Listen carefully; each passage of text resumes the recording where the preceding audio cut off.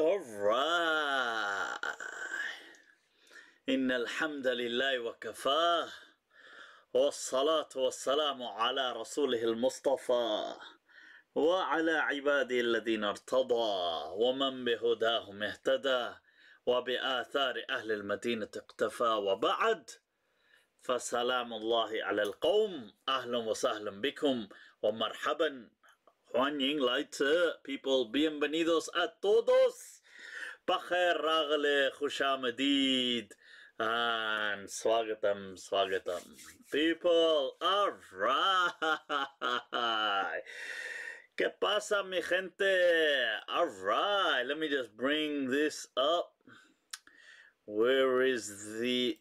Alright, here it is. Mi Facebook gente.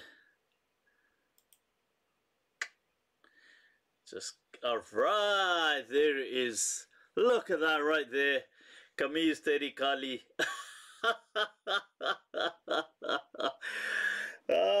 Ki karan. Right, so. Salam from Bosnia, Mr. Salah. Right, wa alaikum assalam. Right back at you, man. Bosnia, doing it. Just move this chat feature to here.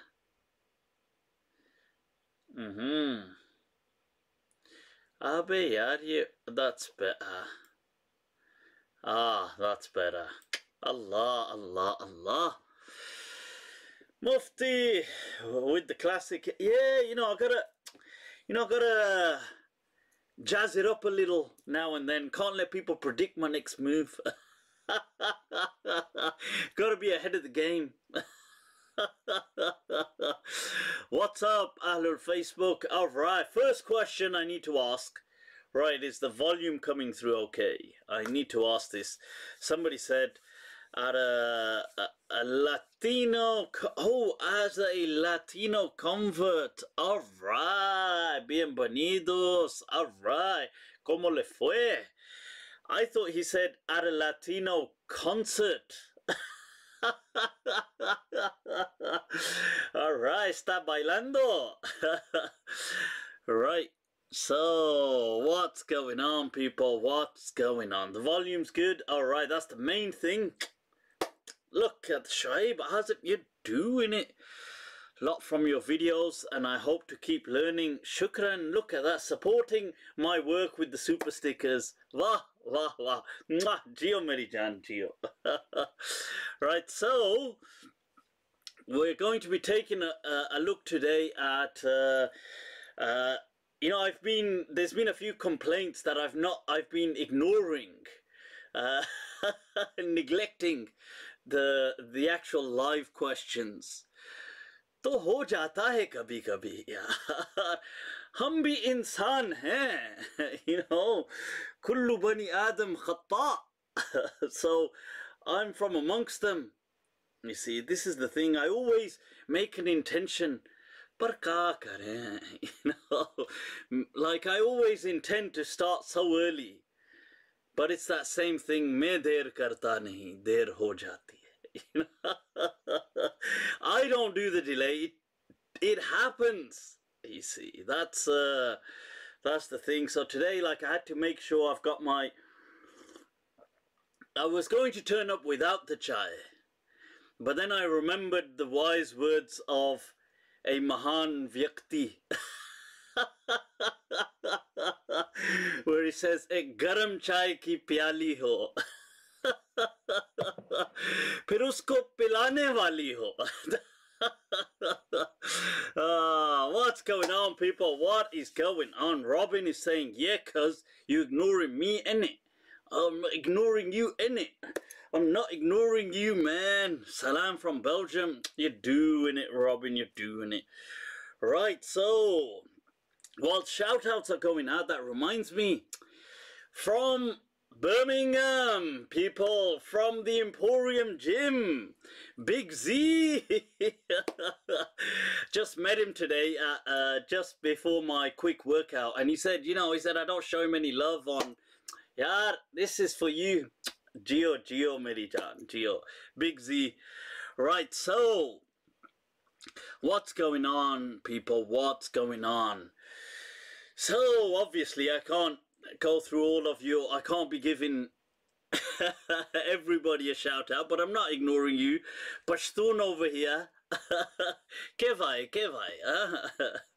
Right, so the thing is, nope.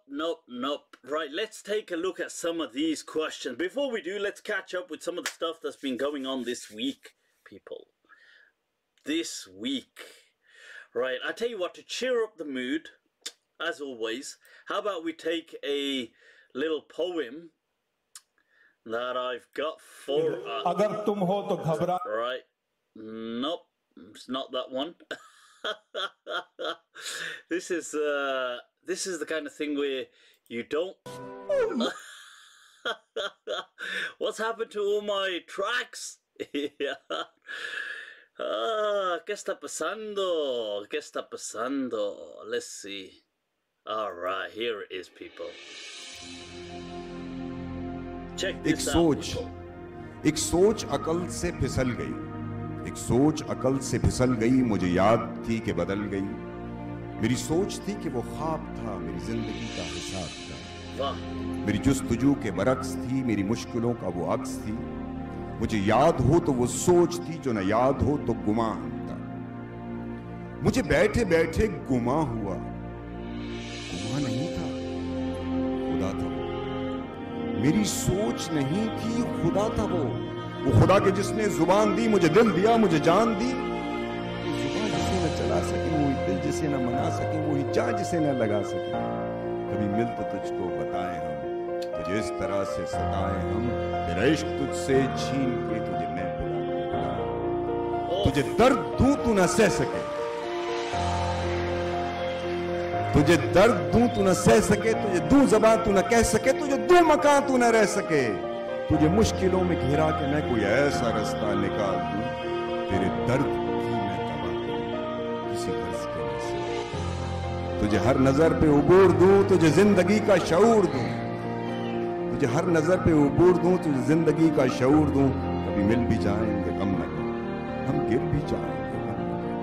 तेरे एक होने में शक नहीं, मेरी नीयतों को तू साफ कर, मेरी नीयतों को तू साफ कर, मेरी शान में भी कमी नहीं, मेरे इस कलाम को माफ। बहुत शुक्रिया। पाकिस्तान जिंदाबाद, कराची जिंदाबाद, खुदा हाफिज।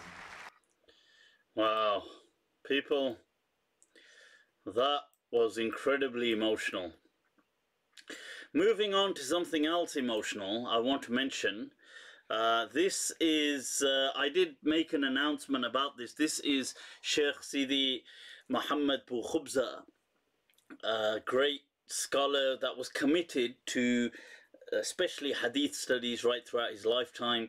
Somebody who was a student of Abdul Hayy al-Kattani and Sheikh Hafid Ahmad al-Ghumari, and also had the honor of meeting Ibn Ashur, this scholar who was, I believe he was in his early 90s, although I think some people said he was 88. But when I spoke to him, I met him a few years back, and at that stage I was under the impression that he said he was actually at that stage 91 or just 90. So, but quite senior, as you can see, right till his final days, committed to the study of ilm, of sacred knowledge. Also amongst who I consider amongst my teachers, he gave me ijaza in going through these main scholars, Abdul Hayy al-Kattani, going right through Ibn Ashur and Sidi Ahmad al-Ghumari.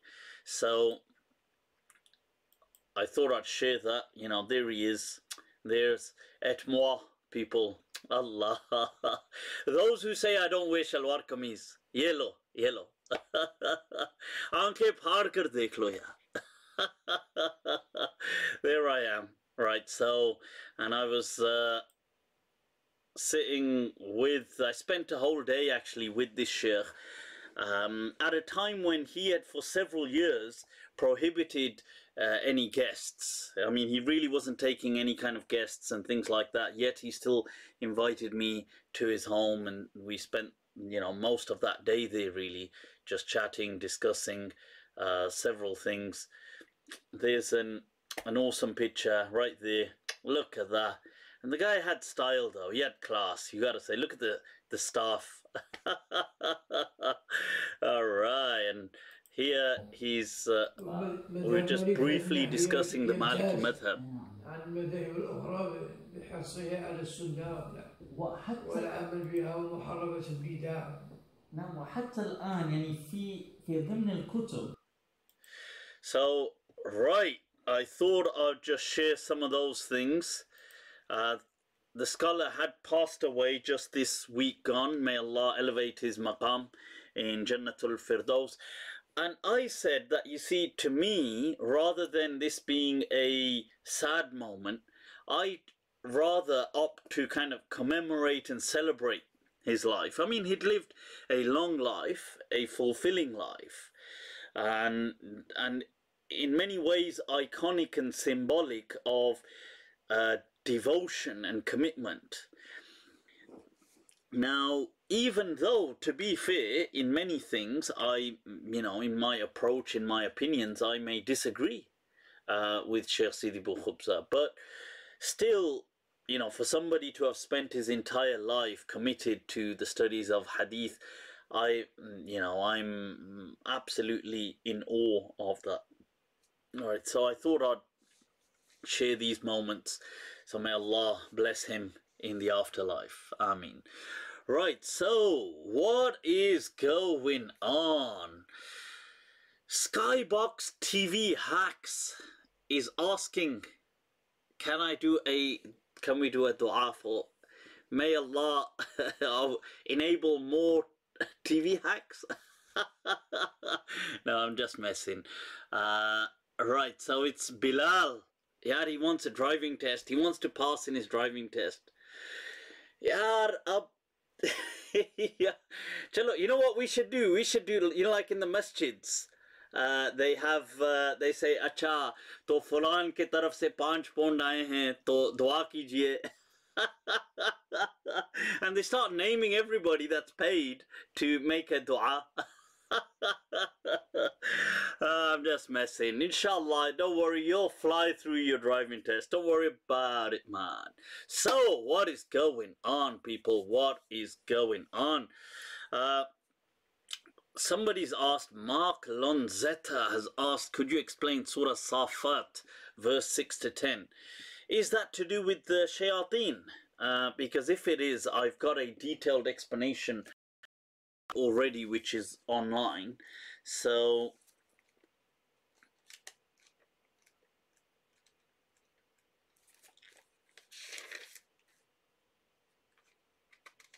yeah, I've already got a detailed explanation of that. Allah, look at that. How did I know, people, about the Shia? Allah, Allah, Allah. See, I just blagged it.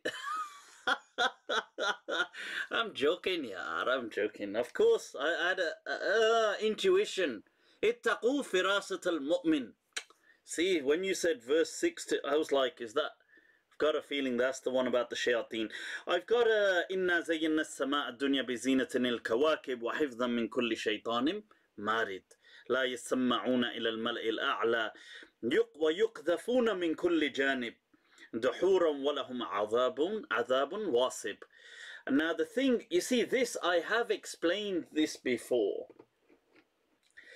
that, you see, there's two ways of looking at these kind of things. But I'll go over it briefly now, but I have got a video explaining it in more detail. Somebody said Javed Ghamidi Saab is doing a UK tour. Right, okay, I wasn't too, I mean, I don't really know about that. I'll get in touch and find out.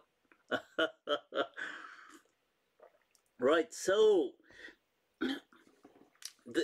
you see, the way these things work, in my understanding, is there's two ways. One is the literal, that Allah is speaking about shayateen, like actual demons. We've got a, you know, like, let's say demons flying around, floating around, they are capturing these things. They are then, like, this is an actuality, a physical actuality. That's on one hand. On the other hand, this is really referring to forces, and it's a personification of forces.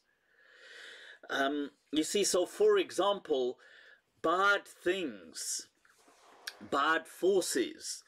Now, you see, bad, when we're talking about negativity in forces, that doesn't really mean it's evil, but it means that we as humans can perceive some of these things as evil. So, for example, a hurricane in and of itself is not evil, but to us it is evil.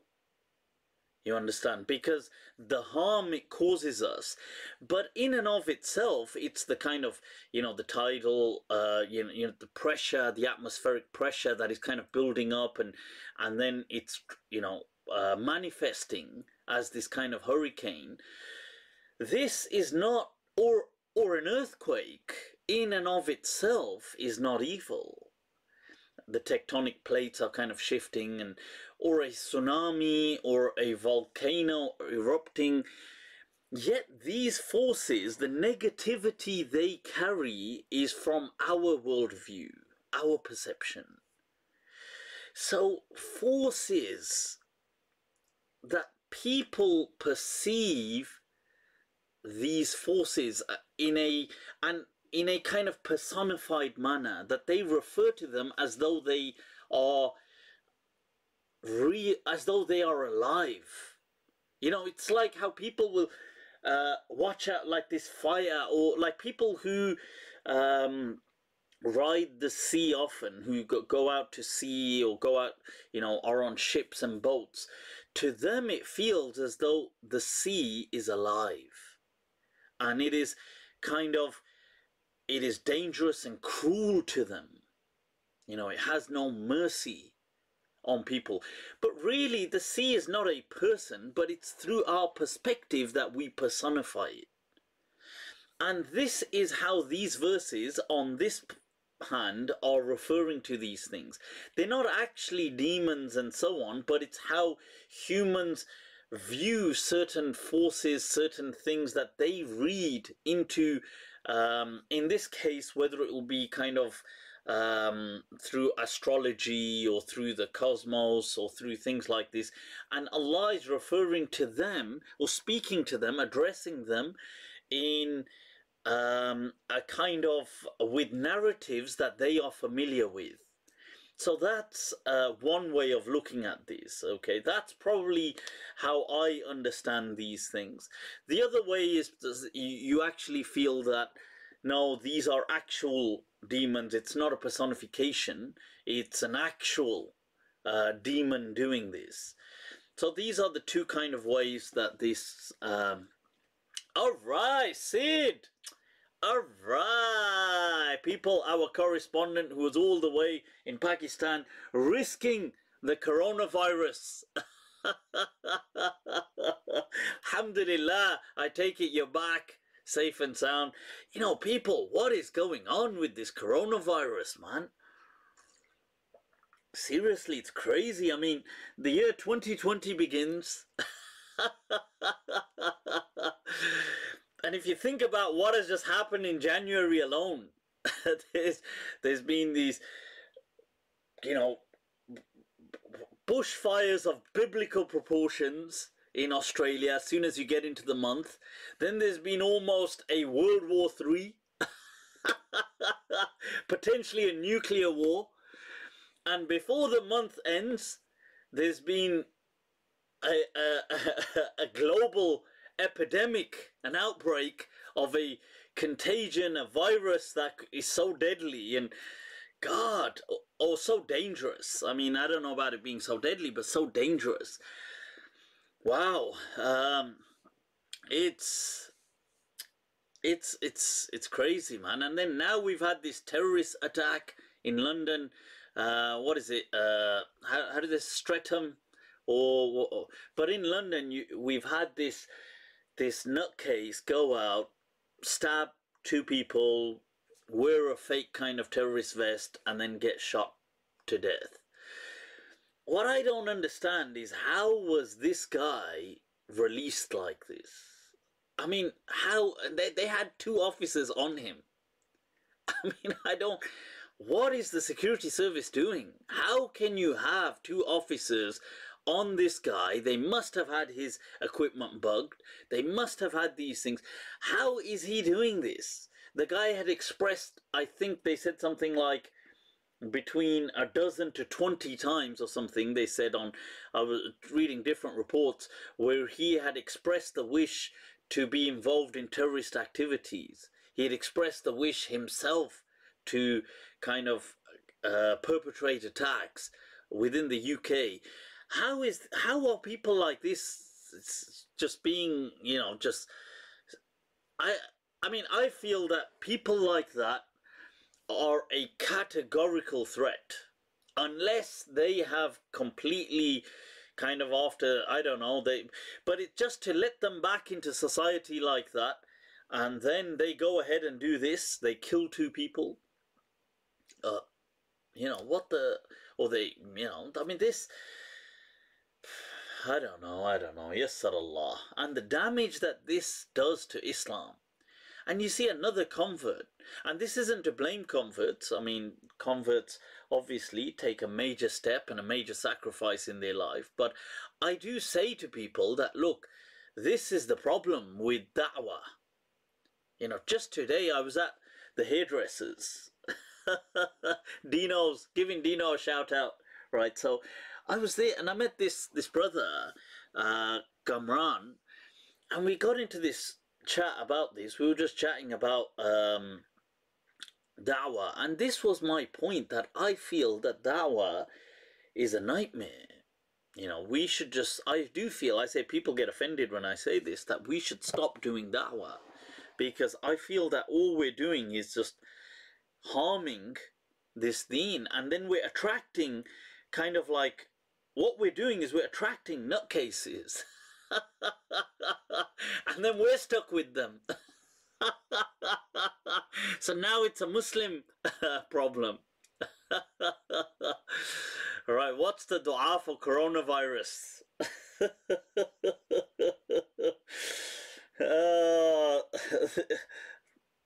This, I'm telling you. Sorry, I just opened this and a meme came right up. God, where would we be without memes? Allah, I just realized I hadn't shared this thing. I'm like, what kind of kufr am I doing, people? What kind of kufr is this? Where I don't even share.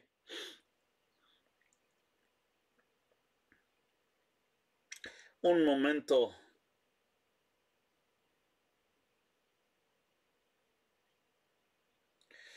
Right, so, alright, I've shared it. So, what is going on? Right, so, Shu'aib A'zam, right, you've asked 2 questions, one on Maliki fiqh and one on learning Arabic. Right, I feel, okay, let's tackle this. I do feel that, you see, when it comes to books in English, my knowledge is lacking, because I mean, I do read in English, obviously, but I don't read like fiqh books and things like that in English, so I'm so out of sync with what's available. That said, I'm sure that, look, I know Sheikh Ali Laraki had a book on Maliki fiqh, which was in English. I believe Imam Sahib Webb has recently published a book as well, which I believe is based more or less on Maliki fiqh. I could be wrong about Imam Sahib's book, but I believe it is.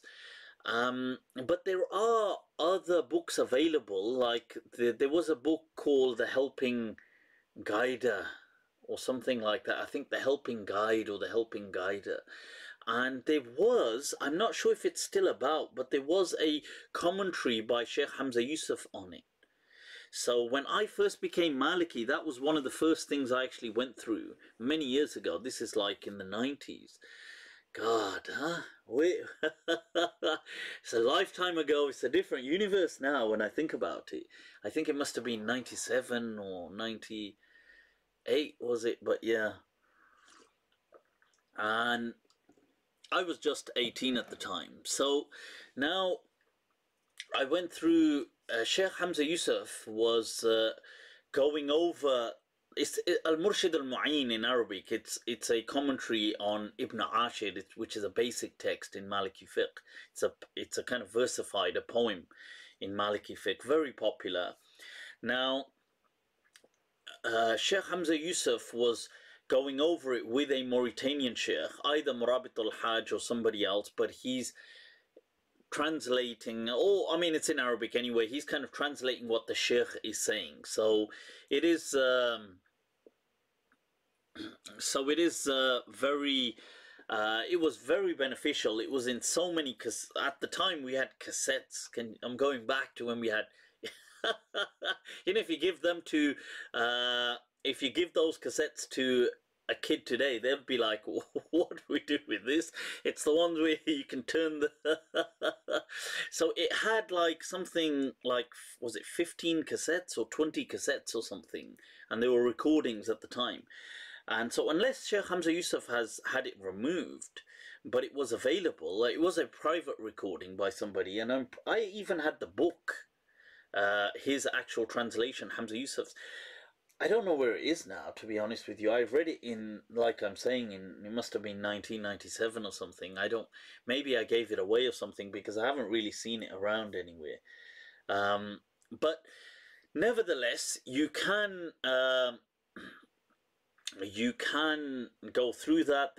I've got a few Maliki Fiqh courses on YouTube. I've got, there's how to pray. Check out my video. I go through it with an actual demonstration done by Shaban, doing it in the background, right? So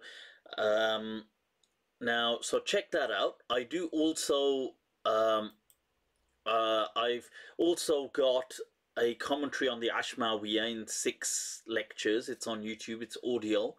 I go through there's a foundational book, reasonably foundation level, by Qadi Iyad, called Foundations of Islam, Qawaid al-Islam. It's actually called Al-I'lam بتعريف حدود قواعد الإسلام. But so I go through that in 20 lectures. That's on YouTube as well, so you can check that out.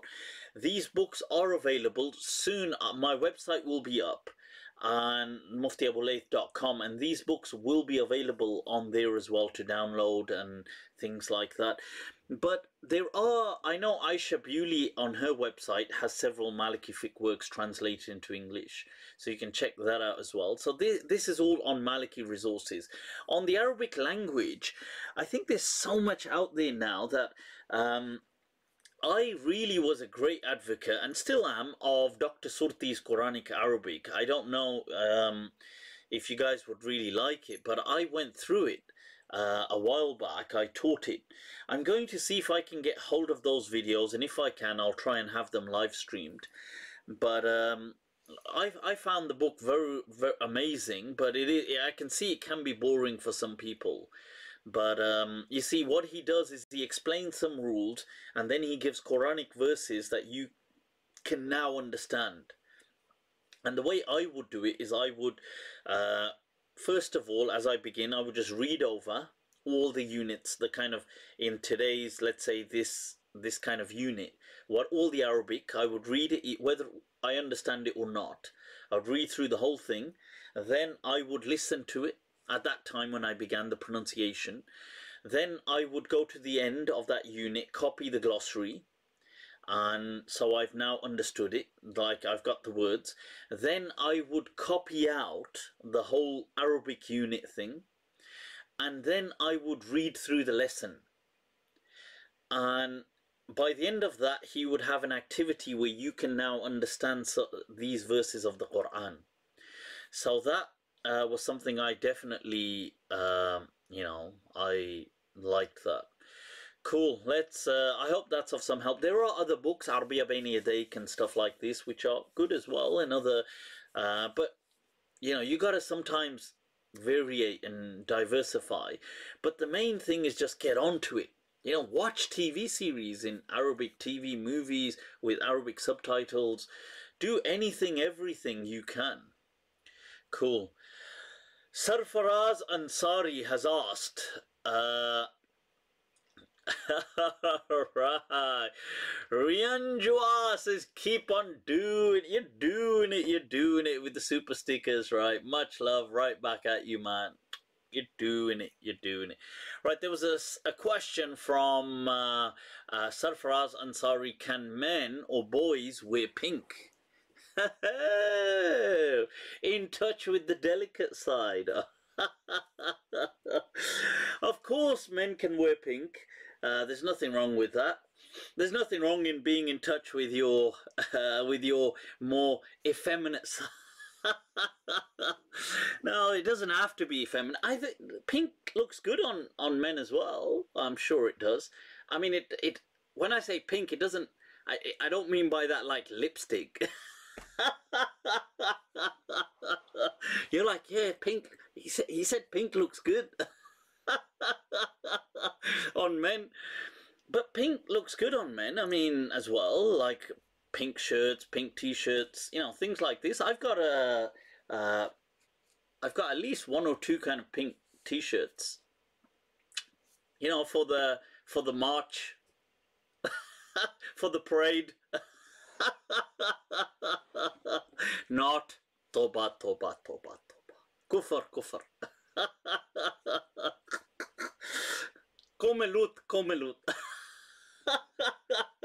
You know what I find so sad is that it's attributed to a prophet. That's just so sad, isn't it? Komelut. That's like the people of Lot, of Lut. That's like saying the people of Abraham, the people of, you know, it's like for no reason the prophet gets it. You know, it's like just everybody that uses that term and they use it in a derogatory way, and all they do is just insulting the prophet, Prophet Lut alayhi salam. Right, so let's take a look at some of these questions. Why are you a rationalist? Oof. Yaar. How do we answer? Contéstame. Huh? Contéstame. Why are you a rationalist? What should I be? An irrationalist. What is... You know, we are the only people as Muslims who seem to mock and satirize and ridicule people for using their intellect. Like, we think like that's a dumb thing. Like, ha ha ha, he's using his brain. Ha ha ha ha. This is so stupid. Like, nobody in human history, like literally nobody has ever said. That's like a meme. Like, literally nobody ever. And then some Muslims, ha ha ha, he's using his brain. And, okay, that's why we are humans. We use our brains.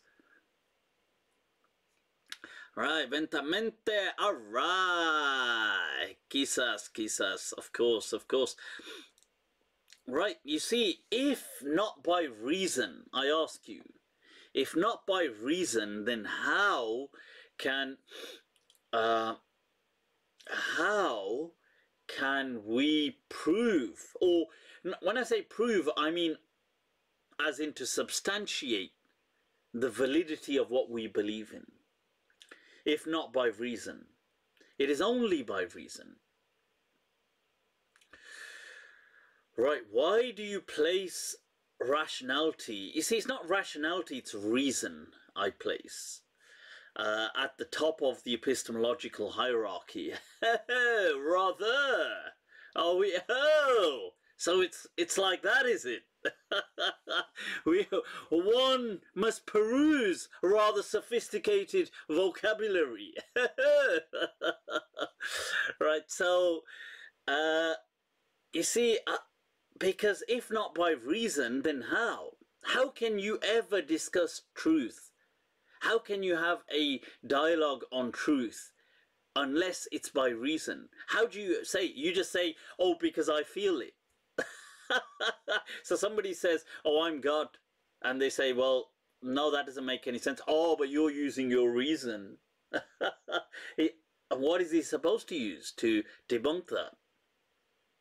So reason, I'm not saying it's perfect, but it's the best thing that humans have to argue anything, to prove anything, to substantiate their points, to be able to have a meaningful dialogical discourse on something, especially huge concepts like truth and existence and reality and God. And the only thing that can serve that discourse is reason.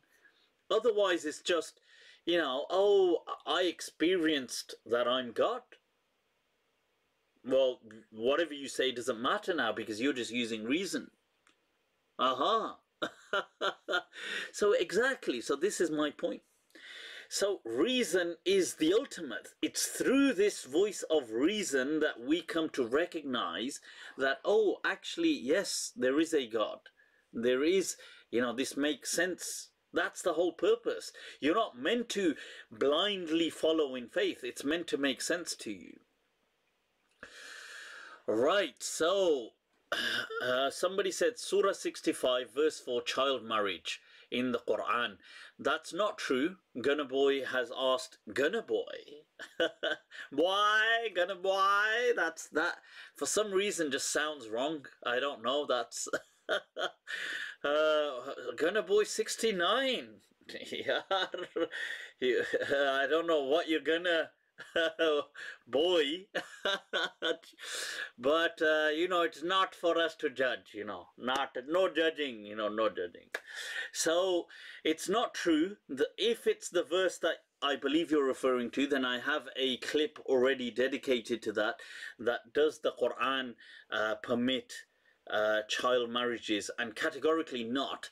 The verse of the Quran, if you're referring to that one, that wallati lam yahidna, that how long should women wait after divorce, and it mentions that ulatul ahmal, it mentions those who are pregnant, and women wait their menstrual cycles, and it says wallati lam yahidna, and those who do not have menstrual cycles.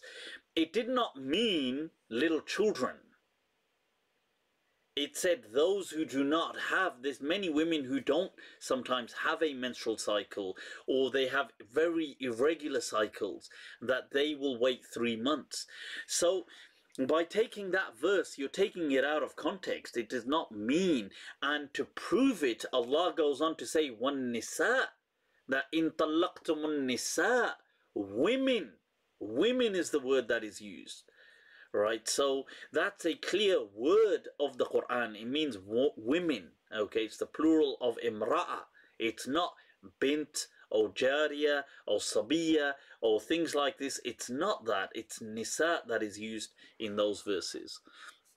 Right, so Jack Rosley says, why are you so good? Why are you so good looking? Wah, yeah, Jack. It's people like this that we need every day to kind of gas us up. Just boost our ego. Nevertheless, shukran, muchas gracias, Jack Rosley. Right, so Frank the Ant. Frank the Ant. Let's take some Facebook questions. Mufti Saab, someone told me your teacher took your ijazah. Took your ijazah away. Which teacher?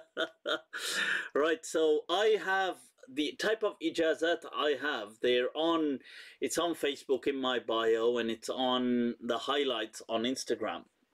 So I have ijazah in the Quran. That teacher, who was a student of Sheikh Tarabishi, both of them have passed. They passed away Sheikh Tarabishi before, and my Sheikh during the whole kind of Syrian uprising. He was from Damascus. So that's my ijazah in the Quran. Then we had madrasa ijazat, and those ijazat were also granted on the basis of things like you have to take tests, pass the tests, and not only did I pass the tests, I came in the top positions. I came in the top 3, you know, out of a class of what, 95 students, top 3. Well, you know, it's not bad, especially when you'd spent the whole night watching movies. You know, so it's this is so I actually won several prizes, and as far as the madrasa is concerned.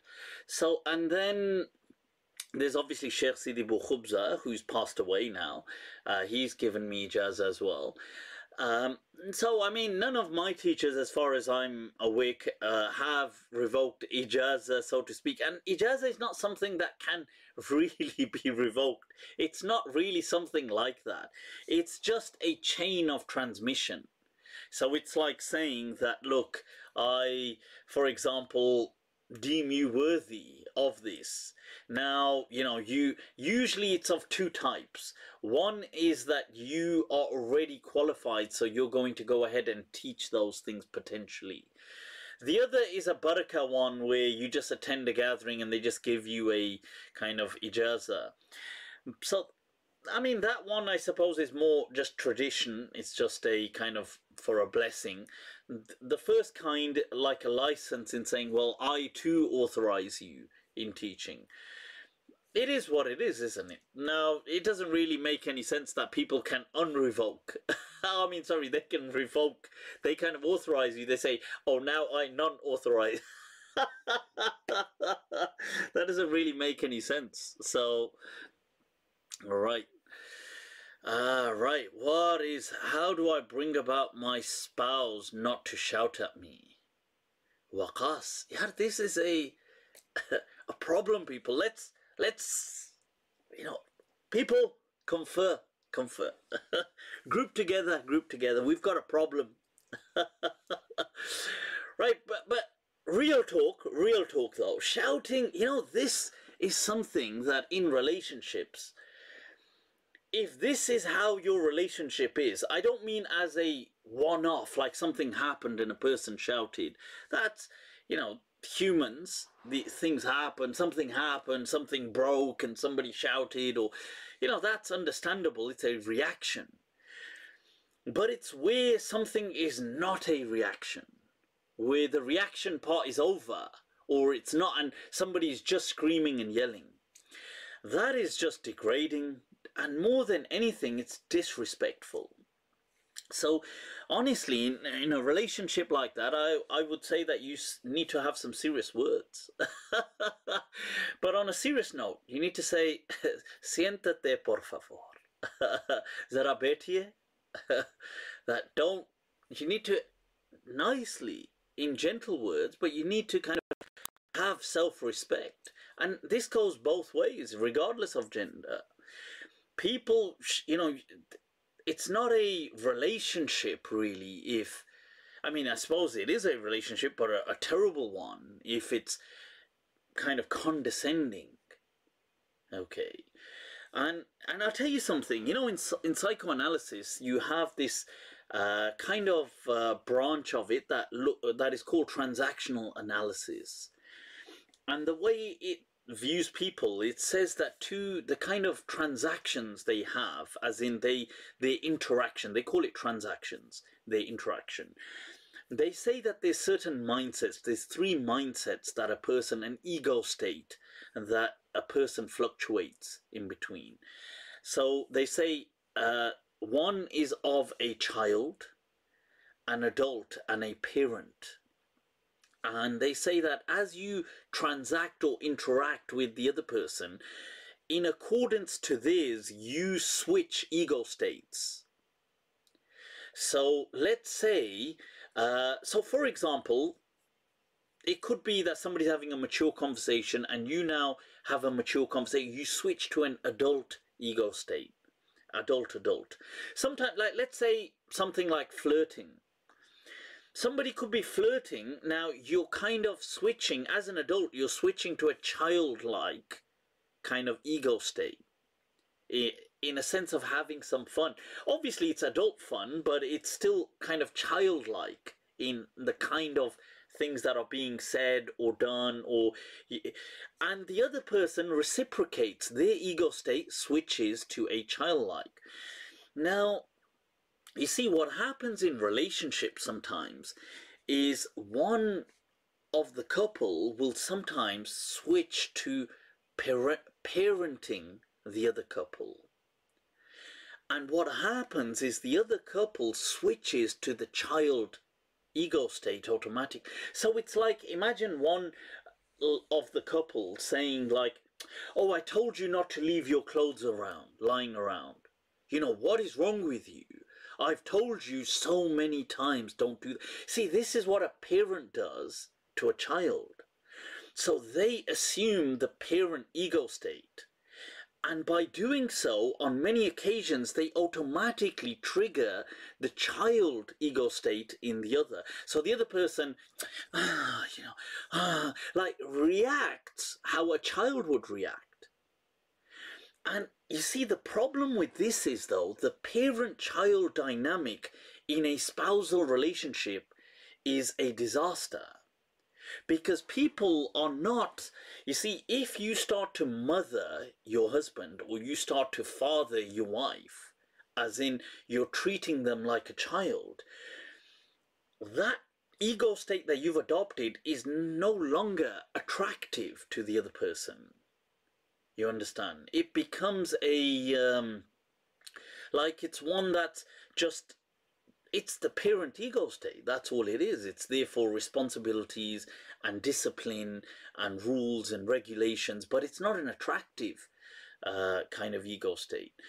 So it's important to try and assess these things. And human beings kind of fluctuate through all of these. But if a person starts to persist at this kind of an ego state, I feel it would have a huge detrimental impact on the relationship to come. So, and shouting is a fine kind of thing. And I think sometimes, I could be wrong, but I think, you know, like as I grow older, see, it's age, as I'm aging, I don't know whether it's as I'm aging or what, but I seem to have a reduced tolerance to things like shouting. And things like I don't know, so I don't know whether it's just now or me or age, or is it just it's that it's always been there but I'm just more conscientious of it now, or is it so I don't know. But I mean, I definitely feel that these things are unacceptable. I don't mean the reactionary ones. The reactionary ones can be, they kind of diminish circumstances and can be excused. So I hope that makes some sense. All right, so let's move on, people. Let's move on. Right, okay, I was just checking if there were any notes. Ruling on Ya Rasulullah. Alim Lodhi. All right, from the Lodhi Sultanate, the Lodhi dynasty from India. Allah.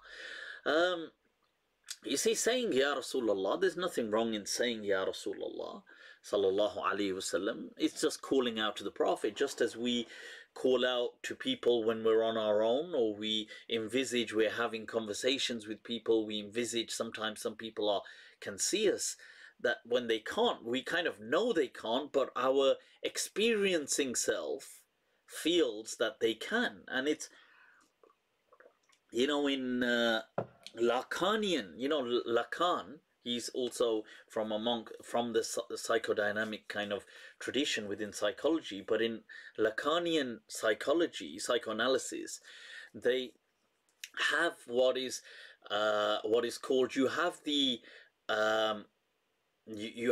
ideal ego, but you have an ego ideal. And you see, they differentiate that. They have, you see, what they say is that we always feel, one is the kind of ideal ego, not that, but what they're saying is we feel that we are often being watched by a particular person. Now it could be a friend, it could be a loved one, it could be somebody that, the one that got away, the one that, but we feel that we are being watched by a person, and we kind of, and we may do things at time, even though I suppose we know from the rational us knows that we're not, but the experiencing us feels that, you know what, like yeah, like that person's watching me somehow. Even though this sounds bizarre, but most people experience this. And they refer to this as the distinction between the ideal ego and the ego ideal in Lacanian psychodynamics.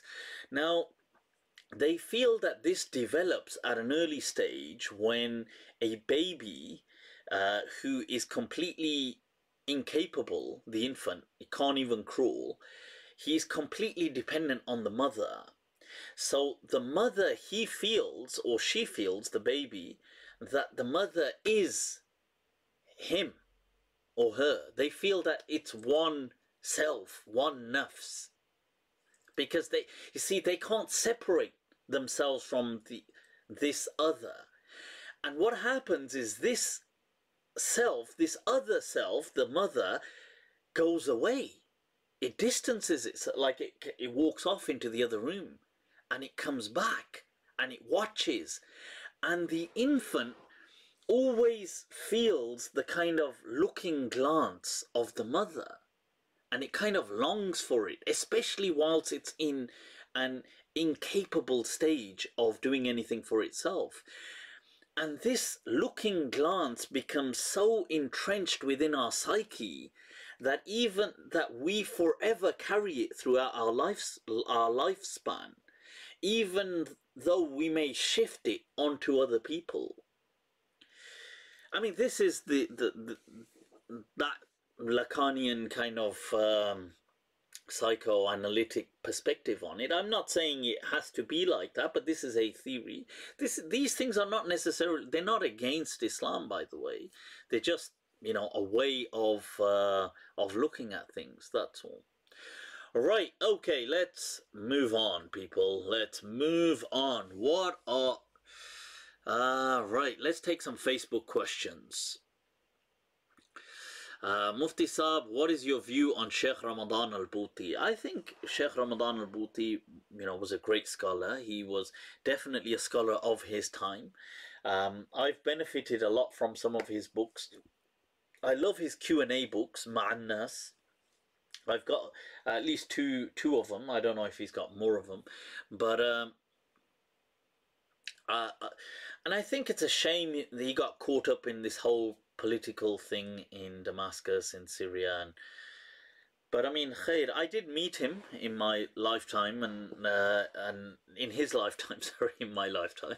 I suppose in my lifetime too, but in his lifetime, I did meet him, and I attended only a few of his durus, not many. He used to hold live durus at a masjid, and it would be ram-packed, seriously. But yeah, it's a shame, the whole politics and everything. Right, may Allah grant him an elevated maqam in Jannah. I mean, it's a shame, you know, this whole thing, it's always political. Rajniti, people, Rajniti. You know, there was this thing between him and I think Sheikh Yaqubi and the whole, and their followers and things like that. Have you met Sheikh Nuh Hamim Kella? I have met Sheikh Nuh Hamim Kella on several occasions, but many years ago. I don't think he definitely wouldn't remember, because at that time I was just beginning my journey of knowledge. So I wasn't the kind of this result. I met him in Damascus. He would, at that time, he was living, I think, in Jordan, but he was spending a considerable amount of time in Damascus. And at that time, Sheikh Shaghuri, I believe, was still alive. And Sheikh Nuh Hamim Keller used to hold weekly gatherings, and he used to hold other durus as well. And he wasn't that inaccessible. He was quite accessible. So I did attend a few of his kind of gatherings and things like that, and met him on a few occasions whilst I was in Damascus. This is the kind of time Imam Zayd Shakir was in Damascus. You know, it's an overlap those years. Several people were in Damascus. Sheikh Saqib Shami came to Damascus at that time. I think Sheikh Asrar came a little later on. But, you know, a lot of these people were in... There was a Sheikh Jihad was in Damascus at the time. There was... there's quite a few people who went back and became kind of shuyukh and things like that. You know, it's amazing how the paths are intertwined.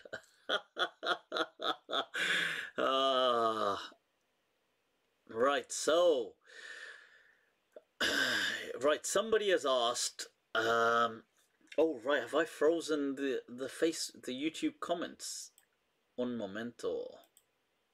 I'm thinking, how come nobody's making any... How come nobody's commenting on YouTube? And that's because... be mindful of how you speak of awliya, such as Muhammad al-Yaqubi. I like your videos, but please be respectful, as he is an amazing scholar and he deserves more respect. I've not got anything against Sheikh Yaqubi. You know, to me, he's a sheikh, but you have to remember, look, to me, I don't see these people the way sometimes maybe you guys will see them, or some of you guys. You know, to some of you guys, Sheikh Yaqubi is he is everything. You know, he's just like one step below being a prophet or something. You know, I've seen people speak of Sheikh Yaqubi like, you know, they've told me that his Arabic they feel is as good as the Jahiliyyah Arabic, and his... I've just heard what they've said and thought, okay. You know, to me, remember, I am in this hierarchy. As I say, I'm not in it, I am the hierarchy. You see, I'm a Mufti myself, and so whether I'm not into that piety game like they are, and into the tasawwuf game of trying to get murids and disciples and things like that. But to be fair, I respect Sheikh Yaqubi, but I've not seen anything so massively revolutionary when it comes from knowledge from Sheikh Yaqubi. Maybe, like I've said before, maybe he has it, but he doesn't share it. Or he maybe shares it in secret. I've not really ever seen any radical concepts being tackled. I've not seen how he tackles concepts like evolution or genetics, or how he tackles modern contemporary issues of atheism, or how he deals with things like the how is the Sharia to be really presented in this day. I suppose slightly deals with that. I accept that he has slightly dealt with that, and he's spoken against terrorism, which is great. But to be honest with you, most people have spoken against terrorism. So, you know, I don't, like I said, I'm not so wowed by Sheikh Yaqubi. I have respect for him. I know I did that video against his Sahih al-Bukhari, which I was like, that's a naughty... Because, you know what, that was a little... that was... but he didn't respond, by the way. I sent out an open invitation to respond to my criticism, because he said something like, what I've put in circulation is the most authentic copy of Sahih al-Bukhari. And I was like, okay. Sorry, did you think nobody was going to question that claim? I was like, what's authentic copy of Sahih Bukhari? You've just based it on the Sultaniyya, which is what every other copy is based on. So that was a little commercial stunt. But you see what my thing is this.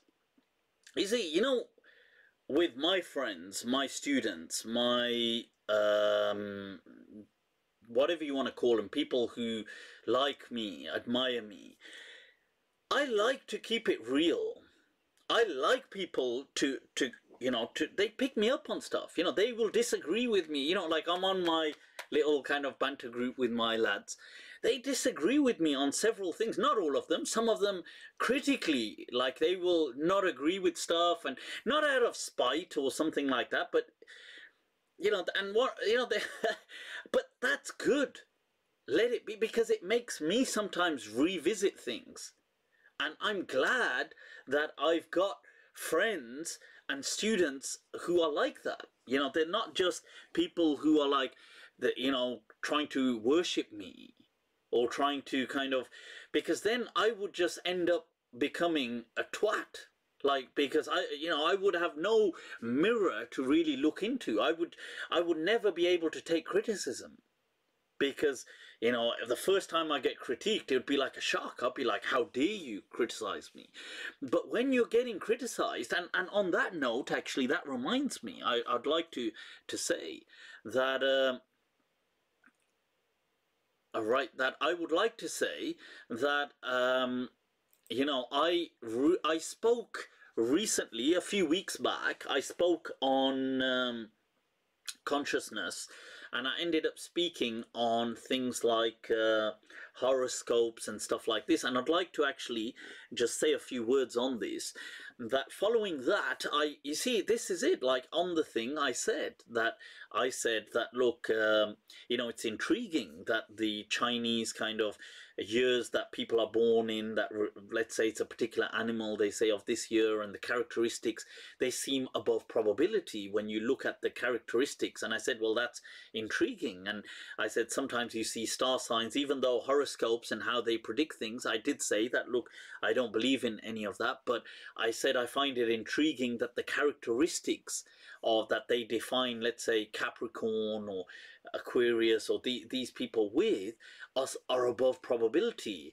And I was just theorizing, and I said, well, if the ruh is something out there and we kind of tap into it, could it be that when we're born, if it's in the cosmos, that the part of the cosmos nearest to the globe impacts the Earth in some way? As a theory, I said this.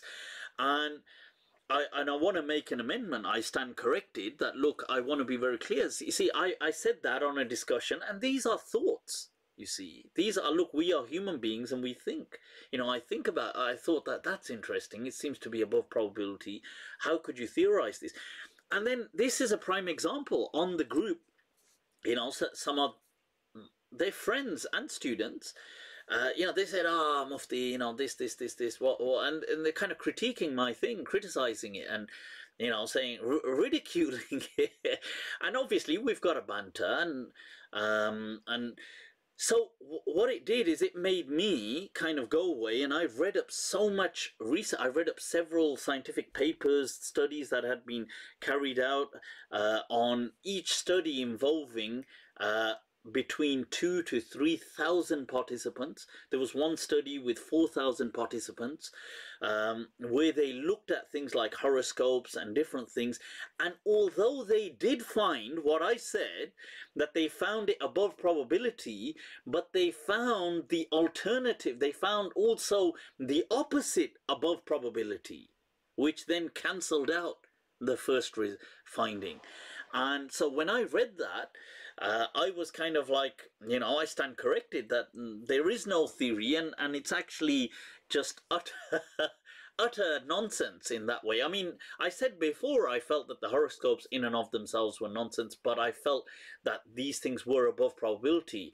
And when I read into the scientific papers on it, I found that they were above probability, but the opposite was also above probability, and thereby cancelling each other out. So I said on that group as well that I stand corrected, and I want to amend that. I want to be very clear on that, that these things are nothing but superstition. And really, if Islam came with anything, it came to eradicate superstition. So, and it's okay sometimes to have thoughts, to kind of entertain them, and that is part of our journey in learning.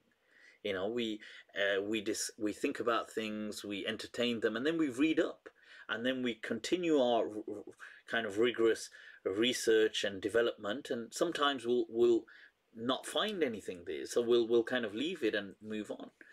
But yeah, so all right, Izzy, you're doing it, you do. Right, so somebody has asked quite a few times. Right, somebody here said he's a fake imam. Admin, can you send that person to time out? Time out. Right, so somebody's saying about Islam being uniform. And somebody here with a Chinese name, coronavirus. Jeshashama, Jeshashama, Ni Shwa Shama. Right, so what do you think of the idea of nikah urfi? Zeba Khwaja has asked an interesting question. Could you find out the Prophet's blood group type? I don't know if that's possible, actually. I honestly don't know. I don't know whether, because blood groups I don't think they carry through the way, the way the kind of Y chromosome will carry through, or the mitochondrial DNA will carry through. I don't think the blood types carry through. I think people kind of get diluted quite a bit, but I've not really expansively studied blood types, so I'm not really sure about that. But it's interesting if blood types carry through. I know they carry through from parent to child, but because both parents are different and they're influencing, I'm assuming, the children on their blood groups. Somebody said, racist. I'm not racist.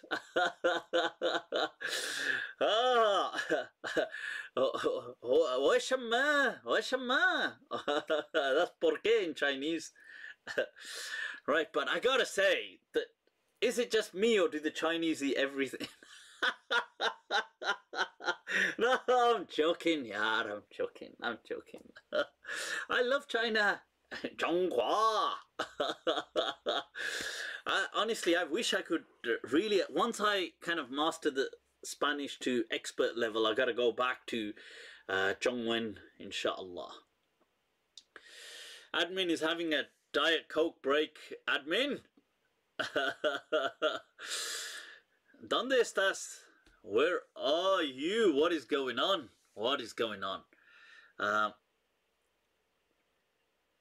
Somebody said, oh, they liking the hair. Alright. Somebody said, hey, at Apostate Prophet. Ask Sheikh Yaqubi, lol. I don't know. What should I ask him? What did you tell your stylist? I just said, I was like, yeah, we need to up the game a bit. Need to keep ahead of can't let people predict our next move. Have to be unpredictable.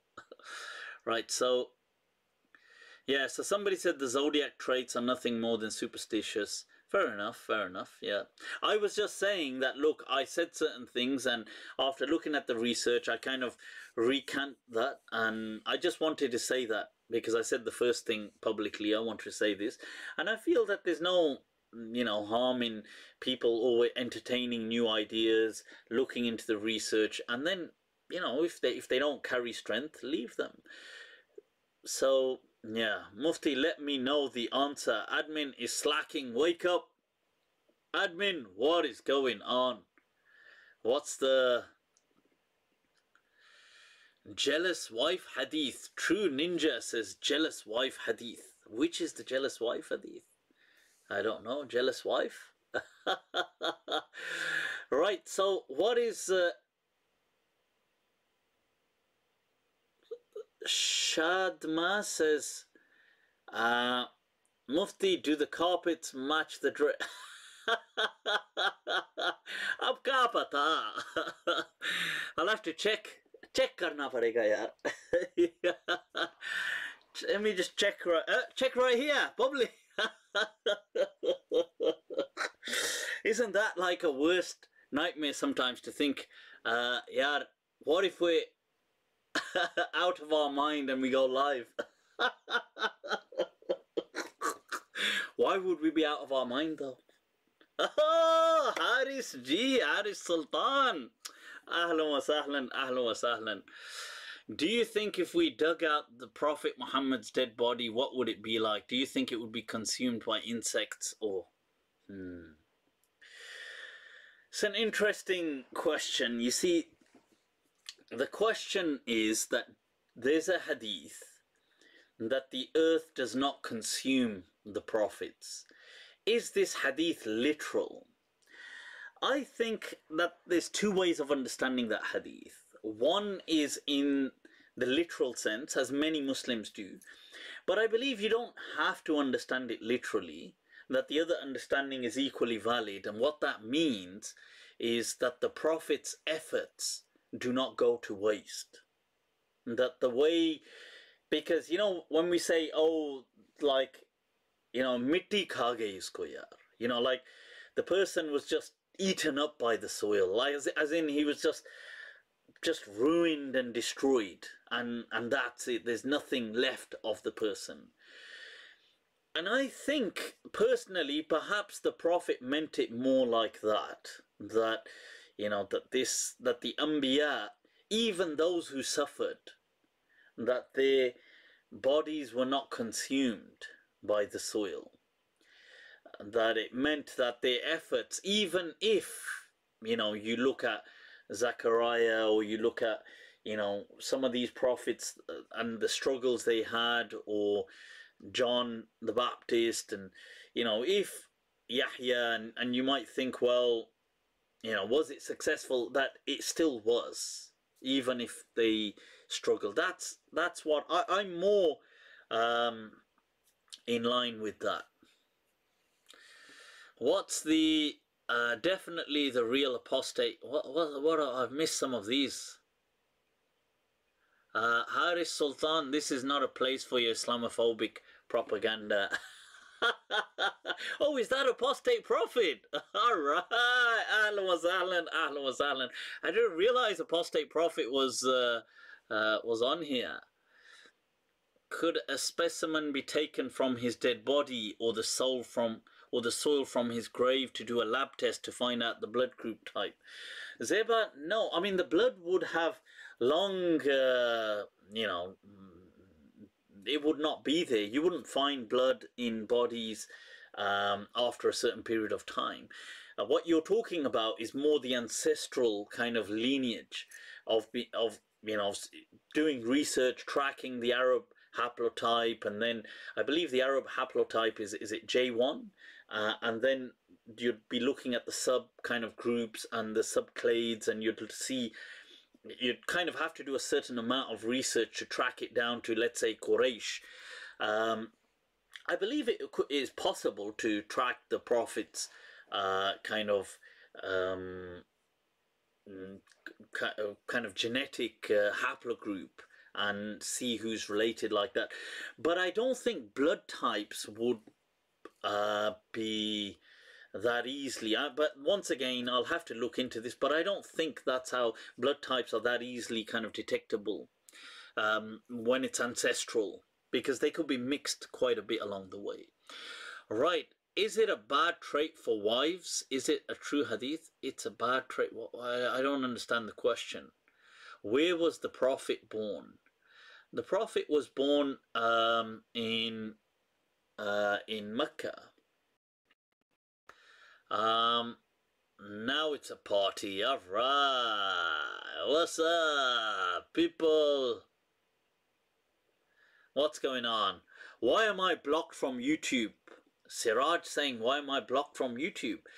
I don't know, because... Oh, you mean like put in timeout? I don't know. Well, the admin is right there. Right, so... Life after death by freezing them. That's an interesting question, you see.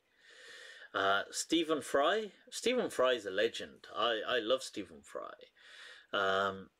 Not in that sense, but I love his mind. I love some of his discussions. They're amazing. Amazing. And I think people get freaked out because these people are atheists. But I don't think you should be freaked out. I think it's a testimony to human talent. You see, because I think in many ways man has been destined to kind of become Homo Deus. You know, the leap from Homo sapien to Homo Deus. I think, don't you think in some ways, like if you read the Quran, that Allah is almost, God is kind of laying it out, illustrating that this is what will happen, that human beings will rise. Like even the story with Adam, like some verses, it's almost like, you know, you don't know what's yet to come with this. You know, insan is just something else, man. Oh. Just look what humans have done, where we've got to. It's amazing, isn't it? It's just like, wow, when you think about, you know, when you think about it, us and other mammals, and look what we've done. How we're fathoming the cosmos, the quantum world. Bloody, oh my God. It's honestly, it's just wow. And this is very kutti cheese, eh? Insan. You know, it's so I'm just so wowed by the human phenomenon, and I think in some ways the Quran kind of predicts that you know, that insan will do that. It's almost his kind of doomed destiny to become a god. You know, not a god like God with a capital G, but kind of like almost like the mythical gods of the Greek gods, and you know, these kind of powerful beings on that walk the earth, these kind of titans. And I don't know, and I feel we're borderline kind of there, you know, the knowledge we carry with us, the transport, the way things are already working. It's I mean, these things, if you haven't read the book Homo Deus or Sapiens, I do recommend it. Right, so, right, what is, somebody said Siraj Haq, alright. He's been blocked out. Why am I blocked from YouTube? What have I done? What have I done? Judge Saab! Judge Saab! Tarikh pe tarikh! Tarikh pe tarikh! That's a famous dialogue from a Bollywood movie that he says, I keep getting a date after a date in court. Tarikh mein insaf nahi milta hai, insaf. What I don't get is justice. I just get another date. Right, so let's take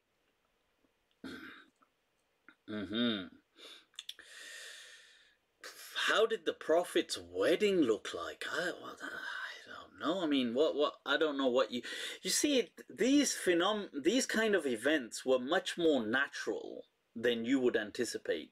So on many occasions, the Prophet got married or companions got married, and other people didn't know until they told them. So they just said, you know, this is, you know, that, oh, I got married. So, for example, there's the story in Tirmidhi where, you know, the Arabs had this custom where they would put a bit of, you know, actually Indians and Pakistanis do it as well. I don't know if Arabs do it, but they put a bit of color, like a bit of yellow or a bit of on the groom when the nikah is done. And so there's a similar incident. I believe it's Abdurrahman ibn Auf, I think, who gets married. But in the hadith, the companion comes and the Prophet says, oh, what's this color that I see this on you, this kind of stain? And he says, oh, I just got married. And the Prophet says, oh, really? Oh, great. That's great. He says, you know, congratulate. Why do you give a walima, give a little feast? You see, what's interesting is what the Prophet didn't say is, you didn't invite me. Oh, you know, now, you know, people have this thing that, oh, you know, they think everything's about them. So that's something, that's a lesson in that hadith. The other thing is that it goes to show that, you see, think about it. These people lived with the Prophet and they were getting married and they didn't invite the Prophet because to them it was just a very natural thing. Right, so somebody has asked, can you please answer my question? Sarah has asked the question, but I don't know what the question is. Here comes takfir on Mufti 2020. I've long had takfir, man. I've had so much takfir. Uh, what somebody's asking, Malo Sal. Mal Sal. Malo Sal. Doesn't that kind of mean in like just bad salt? But the what are my opinions on Javed Ghamidi, Allama Javed Ghamidi Saab? I have nothing but love and admiration for Allama Saab. Right, so somebody, meanwhile, the guy with the Chinese font has said, you were so engrossed in ching chonging. Who? Me? No, you. You is blind? No, you is deaf. Me is blind. Me is blind. Do I have to play that Jackie Chan clip over here? Right, what do I think of Urfi Nikah? Consent is just getting consent before sexual activities. ¿Dónde está la cama? Actually, you know what? Kama, which is bed, do you think it has a link with the Sanskrit? Kama, love. This one is for the philologists. They could be, you know, from the the famous Kama Sutra, the sacred teachings. Right, so, well, what do we think about Nikah Urfi? You see, look, Nikah Urfi is when a person is having a they're having a it depends, you see. You're having your kind of legitimizing a relationship without any official registration, which I think, if that's what you mean by it, I don't have a problem with that. In fact, to be honest with you, I'm not necessarily so fond of registrations. People will be like, what the hell did Mufti just say there?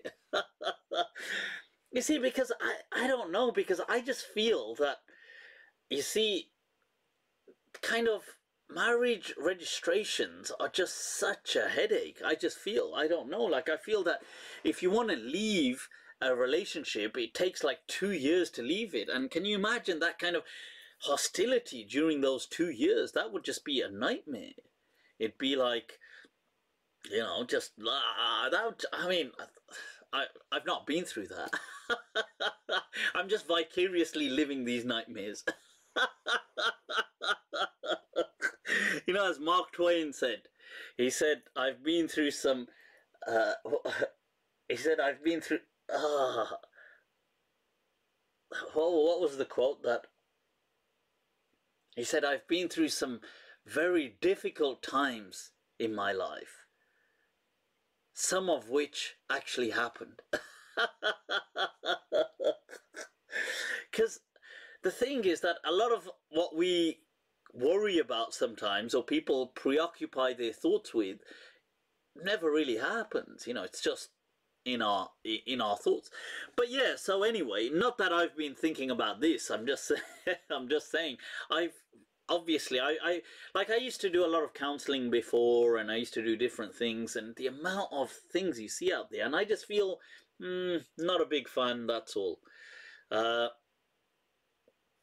Yeah, but I'm still, that said, look, I get the fact if a person wants registration, then they should just be clear that, look, we want registration, that's how this is going to go down. Fine, take it, leave it, there you go. So that's that. So I'm not kind of saying that you shouldn't. I'm just saying these are my thoughts on it. You know, I'm allowed to have an opinion. Come on. This ain't a Nazi state. Right, so...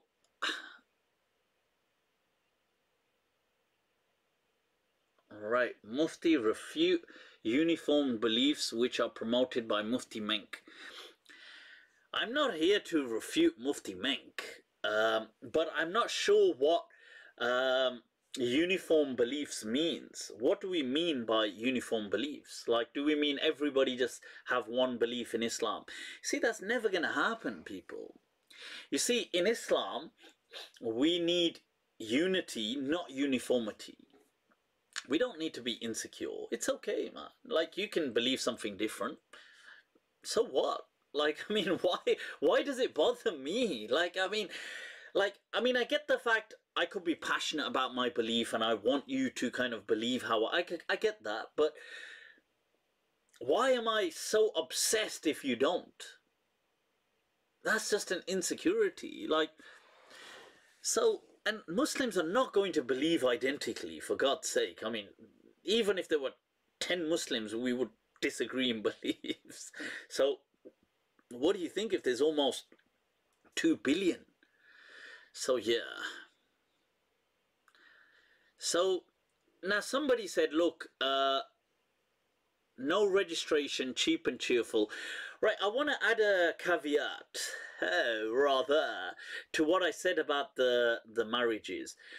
You see, I'm not fond of these kind of secret kind of marriages like that, in which especially people use it to kind of just do over the women and kind of take advantage of their situation. So I do believe clearly if a couple, like each other and they want to be in a relationship, I do believe it's nobody else's business. Okay. But where somebody kind of pulls one over the other and just kind of dupes her into kind of some promise of a long relationship and then thinks, I know I'm going to do this undercover one, which I'm going to just finish just like this. And I think that is wrong and it is cruel. Okay, I think in that case you should just be clear that, look, we're not going to have a relationship like that. This is all I can offer. This is all I can do. In that case, I would even, because I don't believe mut'a is haram. Just like some of the Malikis like Ibn Ashur and, nowadays the contemporary Ibn al-Azraq and other people didn't believe it's haram. I would say in that case, just do mut'a. If you are so concerned about having just a nikah, but don't deceive. Because to me, the deception is greater than zina in and of itself. Because you see, with that deception, what you're doing is you're breaking a person's trust. And it's not just her trust you're breaking her kind of hope in relationships. Because what will happen is that woman will just become kind of like a scarred individual that will no longer be able to trust future relationships and always maybe have trust issues and go on. Like, this becomes a lifelong scarring. So in that case, I would actually feel that the harm that is done in that is greater than the harm of zina. Like, it's not like, so, and mut'a is not zina anyway. It's an actually, it's considered okay by so many Islamic scholars. But I'm not saying you need to do mut'a, but what I'm trying to say is you should just, if that's the case, you should just man up and just say as it is. Don't deceive people. So I just want to be clear on that, because I feel that that's an issue sometimes. Cool, let's take some other questions. Salam from Australia. Alright.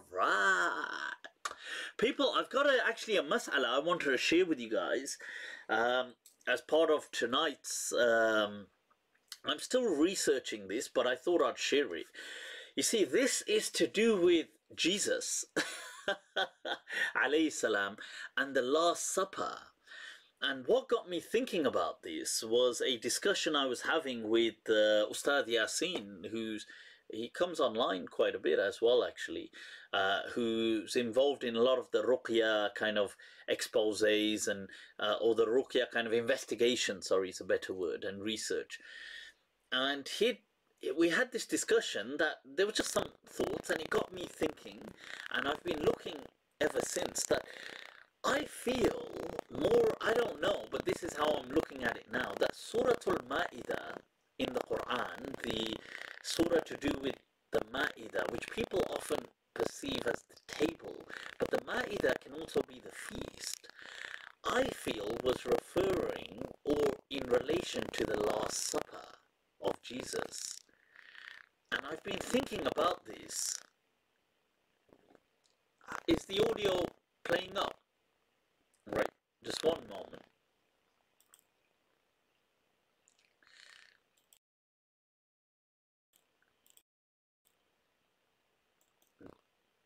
Un momento, un momento.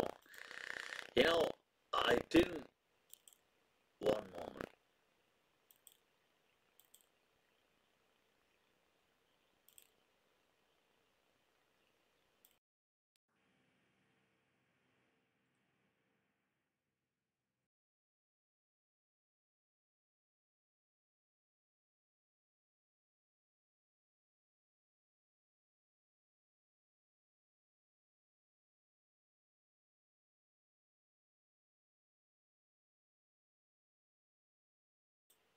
All right, is that any better? Is that clear now, or is that you sound like a rickshaw?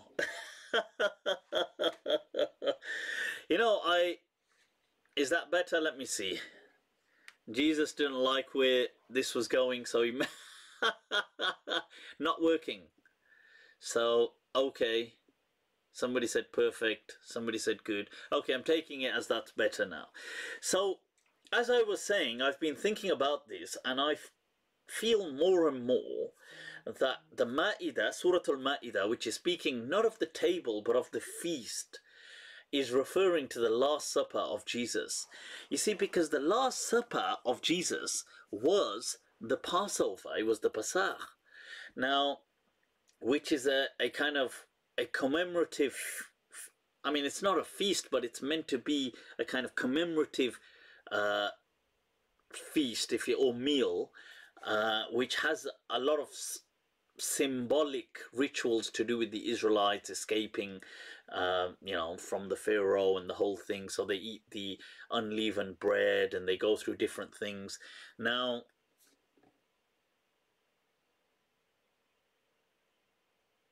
right, okay, I'm gonna come to that question. Right, so now I've been thinking about this, and when you think about it, the Hawariyin, the disciples, say that is it possible that your Lord, that he sends a feast? Now people have understood this to be an actual, like he sends it down from the sky. But was that what they meant, or did they mean the ruling four? Because you see, the Passover meal wasn't really a feast. Like, they didn't go all out and love the food and do things like that necessarily. It was very ritualistic. And they say, takunu Eidan, and this, the Passover in Arabic is called Eidul Fisah. Yeah. Now they say, takunu Eidan li awwalina wa li akhirina wa ayatan mink, and a sign from you. Now I feel that because Jesus was changing many of the Israelite kind of laws, the Jewish laws, they were asking him that, look, can we have a feast to remember for all times? And they were more perhaps interested in food, and that this could be, like, you know, hailed as one of the greatest feasts that we have had. But what Jesus gave them was more symbolic, and it was more like an ayah, like he, obviously the unleavened bread, and he said, this is my body, and this is obviously my blood, and what he gave them was a sign, and that one of them, Judas Iscariot, will betray him, and telling them that one of you will betray me. So I've just been looking into this more and more, and this thing about anzil alayna, that send down, does this mean actually descend as in send down? Or, as Allah says, that, you know, Ya Bani Adam, that we anzalna alaykum libasan, that we sent down for you clothing. But this didn't mean we sent down actual clothes, that clothes came down from the sky and they came ready-made, and we just pop them on, it meant I sent down for you the guidance to take and the knowledge to take clothing, or the ruling to take clothing, and or the know-how. That's what it means. And when Allah says anzalna al-hadid, I sent down iron. Now one could argue with the formation of the earth it came down, but here as in for you to benefit from it. So anzalna doesn't always mean in the sense that it's physically coming down. Okay, when they say send down this ma'idah, and a ma'idah is a kind of table, but it's more the food on it. Okay, this is the ma'idah. So I do feel more and more that the Last Supper was the ma'idah, but maybe because previous Muslims weren't that, I mean, maybe they were familiar with the story, or perhaps they weren't with the Last Supper that much, that it seems to be completely out of our narrations. Whereas maybe it wasn't. It was actually this verse of the Quran may have been indicating or referring a kind of like just inferential data, but it's kind of, there's something there about the Last Supper. Cool. Right, Zeba Khwaja has asked a question. Haris Sultan is getting blocked. यार हारिस हारिस अपना सुल्तान है यार admin साहब जरा बख्श दीजिए हारिस साहब को. Haris is very well behaved. He's not a troll or anything. But Zeba had asked a question. She said, are these questions wrong or too personal to ask a woman when dating for marriage? Last time you had sex. She goes, you know that the narration, Al-an ightasaltu minhu. Right, I've just done ghusl from it right now. When's the last time you had sex? Abhi, you know, just, oh, the last time in this hour, the last time in this day, the last time in this, right? So what's number of partners? Cha, what's the body count? 3 digits, 4 digits. यार 3 digits के नीचे तो हम बात ही नहीं करते हैं. You know, we don't. 4 what kind of expertise level? What level have you had unlocked? What else? Civil, urfi, mut'a, color, caste, country, deen of ex-spouse. Zeba, gee, I think, you see, the problem is, personally, if you see, I think a person can ask whatever they want. There's no prohibition in Islam in what you want to ask someone.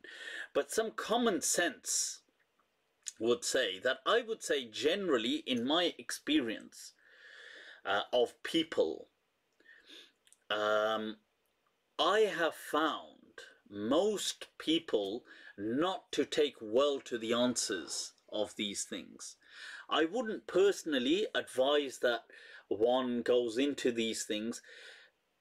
This is just my experience. You see, personally, it wouldn't bother me as a person. I'm not fussed about, like, these things don't bother me. I'm just saying, in fact, we were having a discussion a couple of days ago about something like this. And you see, these things, to me as a person, don't bother me. But I know so many people, I would say, in fact, I would feel the majority of the people become so disturbed. Like, if they know that this, especially when it's a man towards a woman. So as in, if they found out the woman had you know, a bunch of partners, they become really insecure. And I think that's what it is. It's insecurity. And they, you know, it will ruin that relationship. This is, in my experience, that most people are not mature enough to handle it. Like, it doesn't matter how mature they think they are. Most people are not. So I would just not go into that. Okay. I would say that I would advise, and this is not like, I'm not giving Islamic advice, I'm just giving from my experience of having, you know, dealt with so many people's relationships, that I would say that don't ask about these kind of things, and don't, if asked, it's better to say that, look, these things are in the past. Yeah, I mean, you can say, yeah, look, I've been in I've been in relationships. Of course, I'm not, somebody that's never been in a relationship, but I'm interested in a relationship now, and this is what's going on. That's what I would say. Because, and then the air of suspicion, the whole thing. And then on the wedding night, the person's like, he's like a complete anadi. He has like no idea what's going on. And she's like at expert level.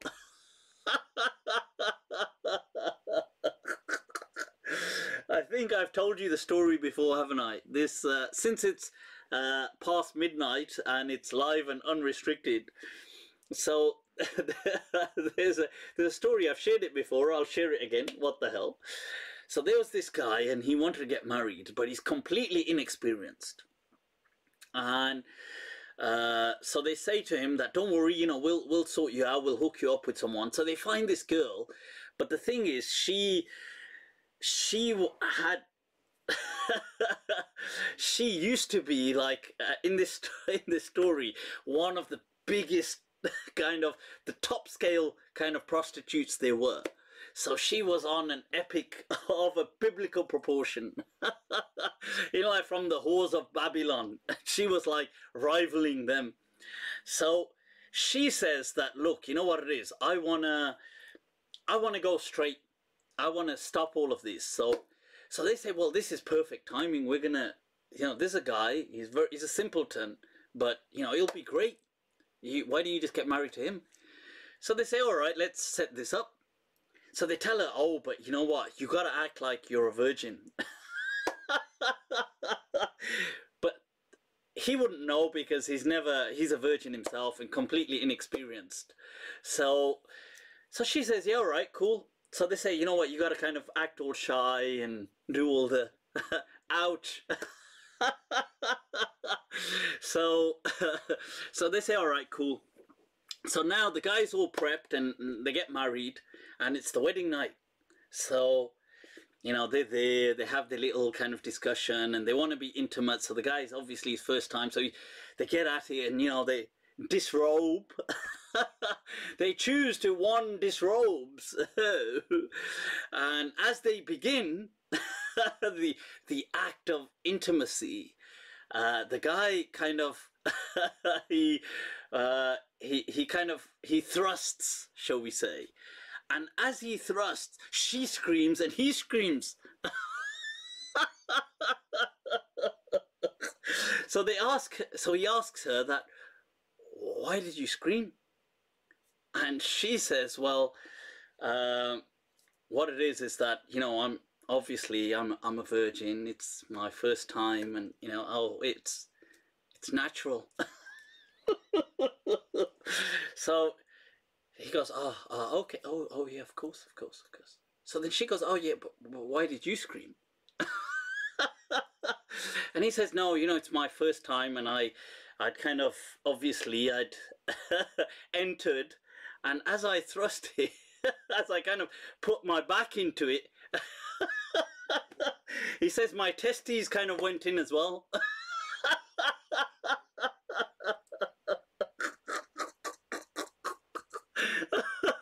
So people, that's humor, people, humor.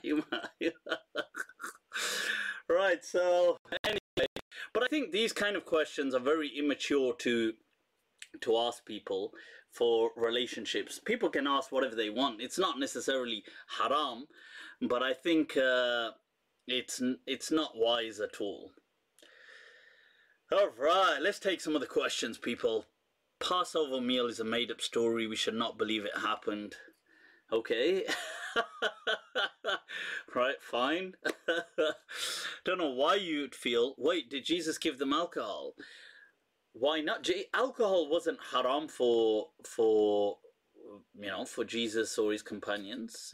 Alcohol is not haram for Christians. Or why would we think alcohol has always been haram? It has not. This is my blood is pagan culture. Okay, sure, sure. It could be, it could be. I was just saying that.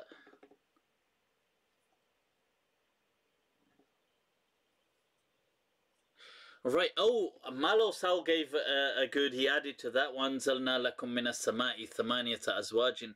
Yeah, of course, from the pairs of animals, Allah says, and we sent down.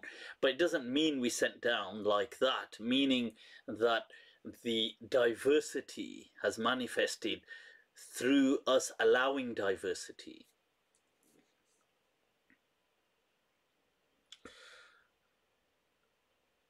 Right. Right. Okay. So, what is going on? More knowledge and safe. The ruling had changed. Yeah. So alcohol is, and I'll tell you something interesting. Let me share something with you. You know, Ibn Ashur, the great, who I have ijaza through Sheikh Bukhubza that I was speaking of, the great legend of the 20th century, and he was called the Sheikhul Islam of that era. His tafsir is in 30 volumes. He was the Grand Mufti of the Malikiya, the Sheikhul Islam in Tunis. Now, he writes in his tafsir that if a person, for example, their parents were Christians, and they would, part of their regular spending was on, or part of their diet they depended on was alcohol. Like it was a necessary part. I'm not saying they were alcoholic necessarily, but it was a stipulated part of their diet that they would always bring part of their shopping. He said that it would be an obligation for, as it is for a child to, when they mature, when they're adults, to support their parents, if in all kinds of support, physical, moral, financial. But what he says is that if part of that was that they needed alcohol, it's a duty on the child, man or woman, to provide them money to buy alcohol. You see, and that is the Sheikhul Islam, people.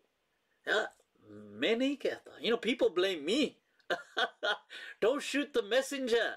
That was the Sheikhul Islam of the 20th century, Ibn Ashur. So it's just that we're so sensitive that we've got this kind of mixed up. Why wasn't alcohol haram? Because it wasn't haram. Alcohol's not always been haram. Why was the Prophet called Masih? Masih means the anointed one. And it's to do with, really, I believe it's to do with John the Baptist, Yahya, who would kind of anoint people. He would baptize them with water. And as they would anoint their hair, that they became known as being kind of baptized by him. And Jesus obviously is baptized by John the Baptist and has a very profound, like a strong relationship with John the Baptist, with Sayyidina Yahya alayhi salam. So it's from here, from being anointed, that he becomes known as the anointed one, the one who's kind of anointed with, generally it was water, but they may have used some kind of olive oil and things like this as well whilst anointing. But that's where it comes from. Okay, the Masih, to kind of do masah.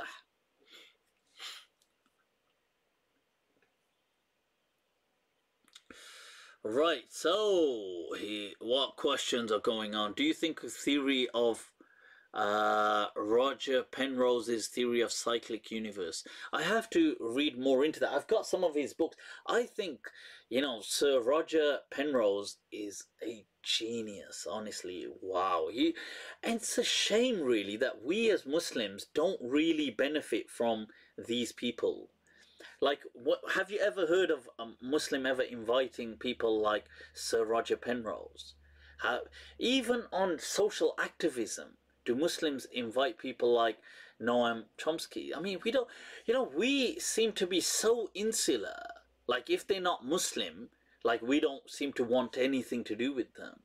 And that is such a loss. I mean, these people are legends. I love what his theory on, the whole how consciousness is most likely at a quantum level. It really resonates with me. Right, so what is going? I am a Sunni Muslim who decided to follow the Hanafi madhab. Well, that's fine, that's good. There's nothing wrong with that. Mal made me a follower of the Maliki madhab. The Maliki madhab is awesome. It does rock, I gotta say. Right. Fraudi Frabri, यार हारिस जी को जरा रहने दीजिए यार. Harris is cool. don't block him. Don't kind of put him in timeout or anything. Right. What a right. So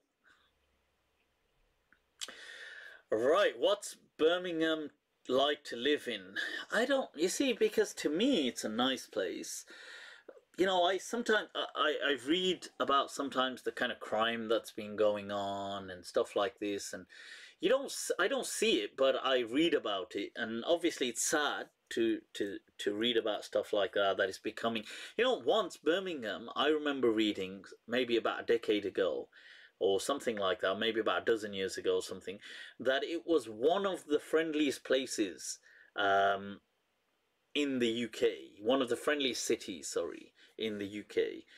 And I don't know, I mean, I still feel it's friendly, but it is sad to read about the amount of kind of crime that you read about, the kind of drug thing. Drugs just ruin lives, honestly. They ruin the drug culture. This is why I actually support that the government ought to legalize things like weed, and because I feel that they should just, people who want it, they should just be able to get it.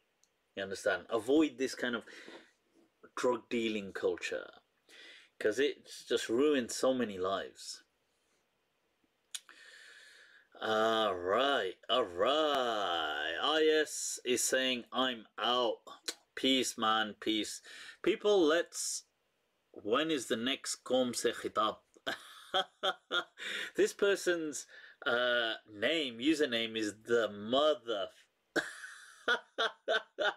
I watched this clip of some American lady, and I don't know if you guys have seen it. It was viral, but she's swearing in it. She's saying like mother, but the way she says it with so much, you mother, the way mother. She's in some supermarket, and she's trying to preach about Jesus. She's saying you need to accept Jesus Christ. You mother. You accuser. She's telling this other guy who's just shopping, and the guy's like, look, I just want to, do you mind? And then she just flips. It's like some kind of schizophrenic. Like she goes, oh, and he goes to her, look, don't you think you're sinning? Like, because she says to him that, you're going to go to hell for your sins. And he says, don't you think you're sinning? You're swearing and all this. And she goes, you accuser, you mother. And the way she says it, mother. You accuser of the brethren, you accuser. Oh, it's hilarious, man. God. I mean, that clip is, I think she's clearly mentally unstable. The funny thing is she's trying to preach about God. See, this is the problem. This is why people then attack religion as a whole. Even though, to be fair, it's not religion's fault, because these people have mental health issues. But then they, for some reason, get drawn. People with mental health issues can get drawn to religion. Maybe because it offers them absolutes and things like this. I don't know, that would make an interesting study. Why are people that are sometimes quite neurotic and quite mentally unstable easily drawn towards religion? Yeah, she was a complete nutcase. Sheikh, did you see my question? True Ninja. No, I didn't. Abu Layth, what made you choose the Maliki madhab? As I said before, the Maliki madhab chose me, people. Allah. School of Medina, I found it to be a school that is one built with the understanding of ease, that the deen complements your life. It doesn't kind of impede it. And that to me was, that is how I understand the deen.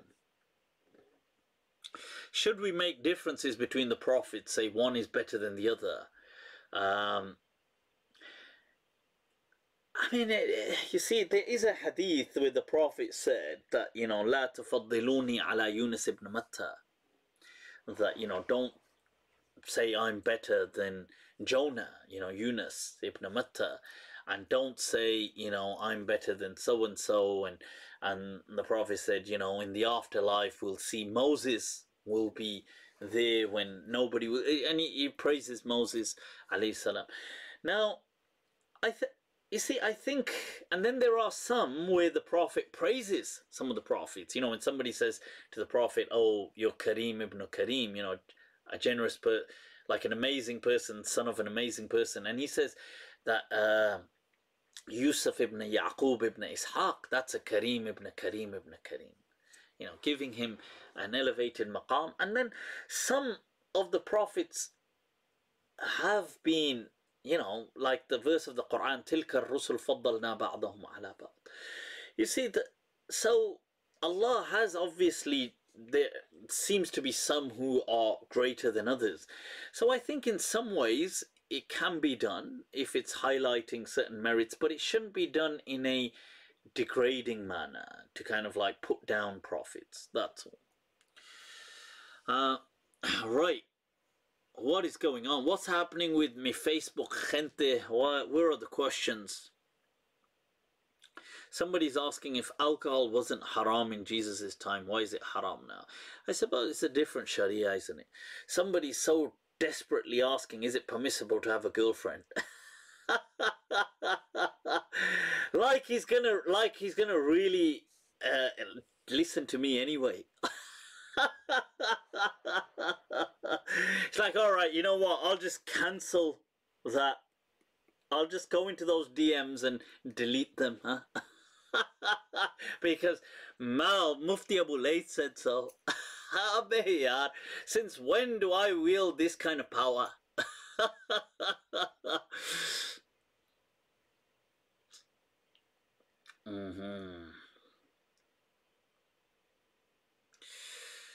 وكلهم من رسول الله ملتسم غرفا من البحر أو رشفا من الديم. Allah, Allah, Allah. Right, so what is going on? What is going on? Your mum and sisters are your friends. Huh? Your mum and sisters are your friends. Okay. What game are we playing? Yeah, yeah, you can't see. Well, I need to know the rules of the game. Right, so Mufti, someone asked a few times about Salah being based on Zoroastrianism. Mufti, you're a breath of fresh air. Thanks for being. Shukran, shukran, Inaya, shukran, shukran. Gio. You know, may Allah keep you smiling. Right, so, right, coming to this question, Beej Price has asked, Mufti Abu Alpha, oof, hi. Just gassing me for no reason, huh? Right, so, Al-YouTubi, somebody asked, is Salah based on Zoroastrianism? Look, Salah isn't based on, no, sorry, let me get this right. Salah is how we have it today. That's the most important thing. Where did it come from? Do you think Salah was invented by the Prophet A to Z? Of course it wasn't. The people of Arabia were already offering Salah. They used to already pray. You know, what do you think? How do you think, like in Bukhari, there's a hadith where it mentions that the Prophet was praying and they came and threw entrails, the camel entrails on his back, and Fatima comes and removes them. Now, do you think they didn't know what he was doing? Like, they'd never seen a sujood and a ruku, and they were like, what is this person doing? It's like, imagine imagine nobody had prayed in, I don't know, in, let's say, Switzerland, and they'd never seen a Muslim in their life, never seen Salah, and all of a sudden, um, some guy comes and he starts going like this, and he goes, Allahu Akbar. Like, it would be weird, like, what is this person doing? They wouldn't know what he's doing. They would think it's some kind of ritual, but they wouldn't understand it. The kuffar of Quraysh weren't reacting like that to the Prophet's prayer. They knew that he was praying. They knew the prayer. Like, it wasn't... So the people already prayed. The difference is that, yes, the salah was slightly modified over time. Like, they changed some variations. Like, maybe the salam was kind of varied. Maybe they added a certain recitation. They did certain things. But they did know that they were praying. Oh, there was a time when they could talk during salah, but then they kind of stopped that. So there were certain modifications that were made. Now, where did the Arabs pick up the salah from? Do you think they could have picked it up from Zoroastrians as well, or have had it influenced by Zoroastrians? It's very likely. There's nothing wrong with this, because by the time it's reached us, it is now a salah. It is an Islamic salah. It's kind of evolutionary origin is not of a huge concern at this stage. Okay.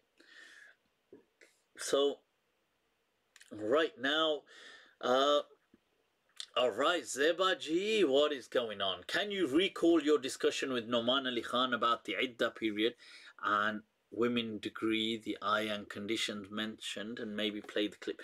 Okay, the clip I think would be too long to play right now over here. I've got a recorded discussion where I'm speaking with Noman Ali Khan. I think it's about half an hour long or something. But I do discuss these things separately as well on clips. You see, the Iddah period, I've highlighted that the Iddah period, according to the scholars, is generally either one menstrual cycle or 3 menstrual cycles. Now, yes, it is true that it is to do with pregnancy, but I have said that I do believe there's other wisdoms. And part of the wisdoms is almost like a kind of social grace period in which, you see, it allows people to kind of get over things. Because let's say you had a divorce today, because let's go by the common world cultures, because Islam is for everywhere. It's not just for, I don't know, Amsterdam or New York or Paris or London. It's for everywhere. Rural villages, you know, rural parts of the world, countrysides, you know, all kinds of people, Bedouins, nomads, very kind of also rougher kind of people, and even in cities, urban folk. You see, let's say a relationship ended today, let's just say, and the woman tomorrow, so it ended tonight, somebody finds out, proposes to the guy, to the guy, all right, fair enough. 2020, why not? Right, so proposes to the girl tomorrow. She accepts it. The guy says, you know what, actually I want to get this over and done with ASAP. How about we get married in the evening? Now, can you just imagine the social unease that would create? Even though they're well within their right, one could argue, to do that. But you know what would happen in a lot of cultures? People will say, oh, the only reason we broke up was because you were having an affair with him anyway. And how long was that going on during our relationship? And even if it wasn't going on, but people, they just don't accept these things. Even in these societies, even in, you know, very liberal, Western, developed, humanistic societies, have you seen, you just have to see online how people take so harshly to relationships breaking down. They do things like, just the other day I was watching something on Instagram, a clip where the guy had smashed the woman's car up. smashed all her windows, damaged her car, done all of this because they broke up. And vice versa. I've seen where women have kind of like clips on Instagram or things where they've kind of graffitied the car, and people don't take kindly to it, because you see, when a relationship breaks down, what's happening at a subconscious level, you have to understand this, on the recipient's end. So let's say a person says, let's say you're saying, you know what, it's not you, it's me. It's not you, it's me, it's me. You know, I'm not right for this relationship. We need to call it quits. Let's go our own way. Now, you may say something really nice, like you may say something like, look, I've realized this is bringing the worst out of us, and, you know, we're better off without each other. Now, what the other person subconsciously is also receiving is rejection. You see, they're not just, it's not just that you are saying, let's end the relationship. You are rejecting them. You're saying, I no longer accept you as a valid candidate or a valid person to have a relationship with. The person may not be saying that, but subconsciously the message of rejection is being received. And that is difficult, regardless where people are. You know, the ego that people have, they suffer. Rejection is really difficult to handle. And so the iddah serves a purpose. Like, let there be a little grace period. Like, it's much better at a social cohesion. And there may be pregnancies as well, you know, which can also, and there's other wisdoms as well. And the woman often took maintenance and things like this in the past. And sometimes it was a grace period which allowed to make amends. Because sometimes people felt, you know what, actually, over these past 2 months, you know, I've thought, and often, have you noticed that it actually guides that the woman should do the iddah in the man's house?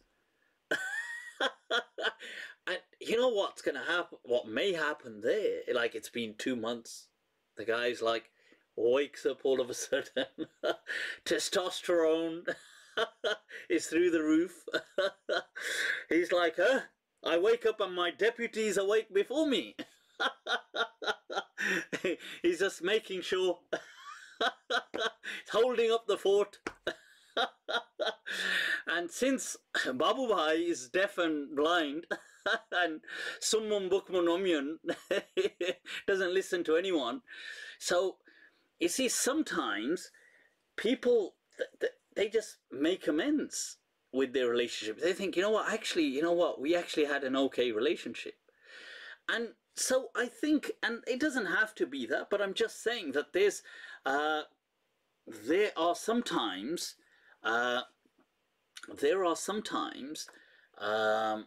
certain wisdoms to a grace period. Okay. And by the way, what I didn't mean by that is the guy is forcing himself on the woman. I didn't mean that. What I meant is it may be because when a woman stays in iddah in the man's house, technically she doesn't have to do hijab or anything. And it's still, and it may be a route to stay. It may not be, but I'm just saying that it may be something to reconcile. A person may, to be fair, look, I know, look, men and women were equal, but our brains and like our minds work differently, yeah. And men are very, very visual when it comes to especially intimacy and sexual aspects. Now, I'm not saying women ain't visual, but men generally have, you know, a more significant part of the brain dedicated to just the sexual. Why do you think that that's all they think about every 11 seconds? We're cursed, goddammit. Right, so it could be that sometimes you have a break from someone and then you see them and you think, oh wow, actually wow, I never realized how beautiful she looks. Why was I going ahead with this divorce, goddammit? Not that it has to be about beauty. It could be about, oh wow, I never realized she had such an amazing inner self. Why is that funny? Why are you laughing? Anybody laughing? You misogynists, you catch them, there they are, there they are. No, I'm joking. So there are wisdoms to these things, okay. But what I did mention with Ustad Noman Ali Khan was this thing that, look, I feel that women, you know, when they're on their menstrual cycle, they're not impure. Okay, and I feel that the fact that they don't pray is just a dispensation from God. It's not a kind of sign of impurity. Okay, and I'm very clear about that. Okay, I disagree with things like you know, people saying that women become impure, that they kind of like dirty all of a sudden or something like this. That's not true. That yes, Allah has given them a gift that they don't have to pray or fast, because obviously they're going through a hormonal, a physical, imagine blood loss, imagine you know, it's like the comedian said, but it was true though. Like, imagine, bloody hell, like imagine every month we we discharged blood out of our penis. Can you just imagine, out of our private parts as men? What the hell would, imagine blood. We'd be like, what? I don't think we would recover. That would be like, we'd be like, people gather around. These are my final few moments on earth. I thought I'd just let you all know that. God, that's, so women go through this every, you know, and so, look, this is something natural. The hadith in Bukhari says, you know, ذاك شيء, you know, إن الله كتبه, إنما ذاك شيء كتبه الله على بنات آدم. This is something Allah has written through the laws of nature for the daughters of Eve and Adam. So it's nothing that's, you know, kind of like ugly in that sense. I mean, I understand that. I'm not trying to say we can, whether you find it physically or I don't mean in that sense, but it's nothing impure, as in like, oh, this woman can't go into a mosque now, this woman cannot touch a Quran. This is why Imam Malik said that the woman on when he was asked about the menses, he said she can read the Quran, she can touch the Quran. And yes, although back then they did advise about refraining from the masjids, but that's because back then they didn't have these kind of sanitary you know, options, and it was more a hygiene issue as opposed to a purity issue. So okay, so I hope that somebody said he's high on weed, probably. High on my own supply. I'm just like this by default, honestly. I'm like a bit, haven't you figured it out by now? I'm just really eccentric. But seriously, we would freak out though. Come on, get real, guys. Wouldn't you freak out if bloody you saw blood coming out of your you freak the hell out. I mean, that would be something you never want to see in your life. That's like, so that's kind of like, I'm commending that, look, wow, this is something women put up with. So we shouldn't kind of be saying, people shouldn't be saying that it's impure, that's wrong. Cool, all right, so let's move on, people. Let's move on. I'm being bombarded here. What are your views on Isalik? Oh, you know what I haven't answered? I haven't taken a look at people's questions that they posted on my...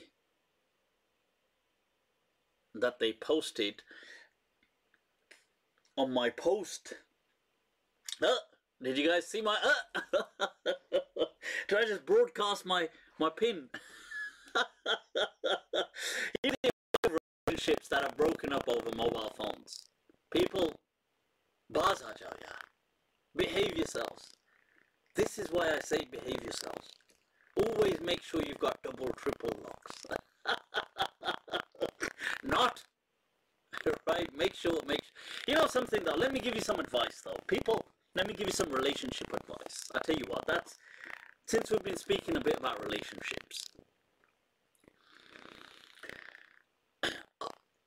seriously, the amount of people I've spoken to that, you know, with things like mobile phones and other things, their relationships, oh, is the audio messed up?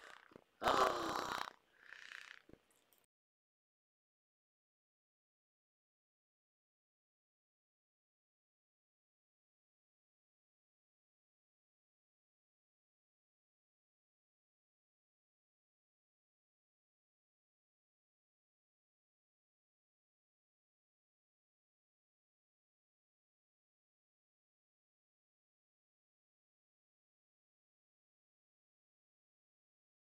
Alright, is that any better? Is that better, people?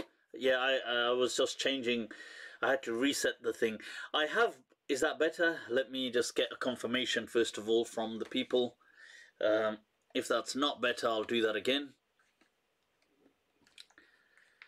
Mufti, it's your phone. It's my phone. Oh, is it causing its interference, you think? That could be an interesting point. I've not thought of that.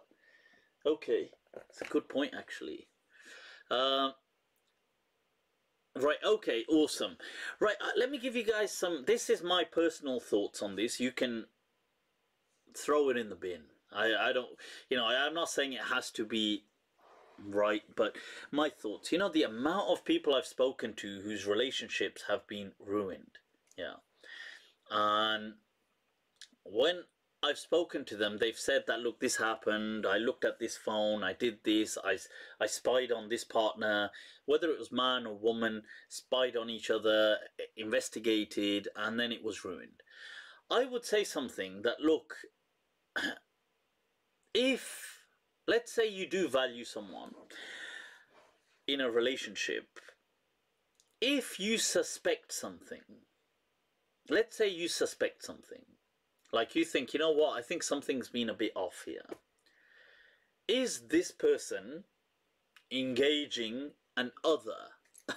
you know, on that note, I just remembered I read something where it said it's the wrong question to ask a man that are you in a relationship? Because all men would respond with no. It said the question ought to be that you need to ask the man, you need to ask a man, is there anybody in this world that could be under an assumption that they are in a relationship with you? Anyway, let's get back to the point. All right, so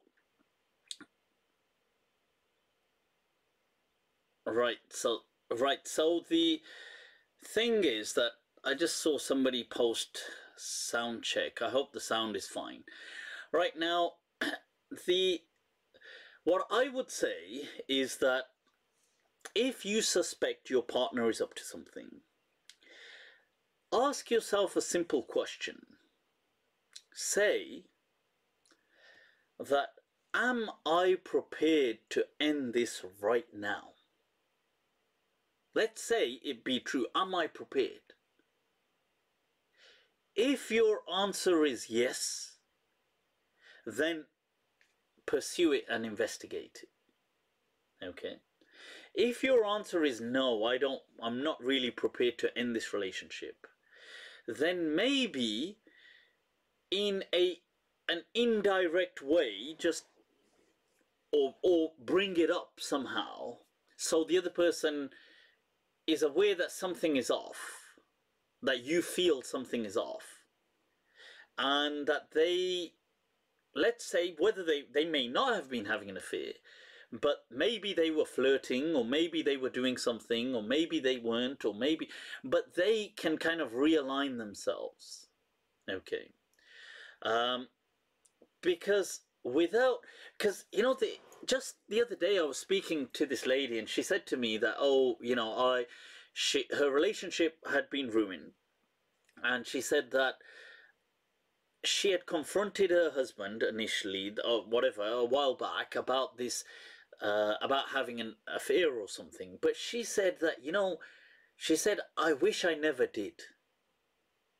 She said to me that, oh, you know, I said such and such to him, but I wish I hadn't.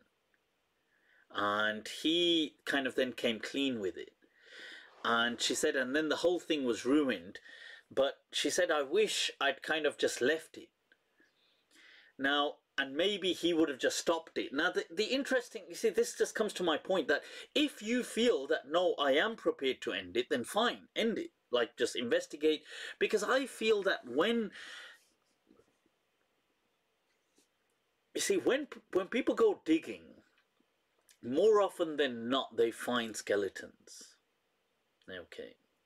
Now, I know that's a bad thing to say because in a way it just shows that, you know, everybody's hiding something, or most people are hiding something, and they shouldn't be, which I kind of agree with in theory, but in the real world, people are, unfortunately, by and large. So the question is that, but what are they? It may not be that serious, but it may be, it may not be. So I don't know. This is what I feel that, you know, the amount of people I've spoken to, I would say that if you find yourself at that crossroad, ask yourself, am I prepared to end this here and now? And if you should the premise be true, am I prepared to end it? Like now. And if you say, yes, I am, I'm prepared to do that, then fine. But if you feel that, no, that I would really like this to work, then exposing certain things, remember, because once you go down a certain road, there is never a coming back. A broken mirror is never kind of, it regains its original, I mean, you can fix it, but it will forever be kind of scarred with its cracks. And that's the nature of these kind of relationships. Once people, this is why I said about earlier on when somebody said, should you ask people how many people have you slept with and things like this? Because suspicion later on will kick in. Like, can you imagine, like, if these people make amends after things like that, any time that person is late, they will straight away say, oh, were you seeing such and such? Were you going back to, you know, it's forever poison, that well is. So yeah, so I mean, I don't know, these were just some thoughts I shared them because I felt that so many people I've discussed these things with. Mufti Abu Layth should be on Pal Talk. Isn't Pal Talk like way out of date? Right, okay.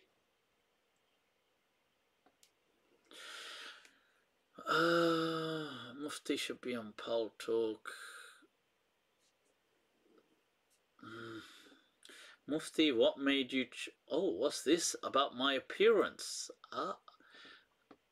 Since 2012? What made you change your appearance since 2012? That lecture isn't from 2012. That lecture is from 2005, I think, or 2006. That was when I just came back from the madrasa. Cool, people.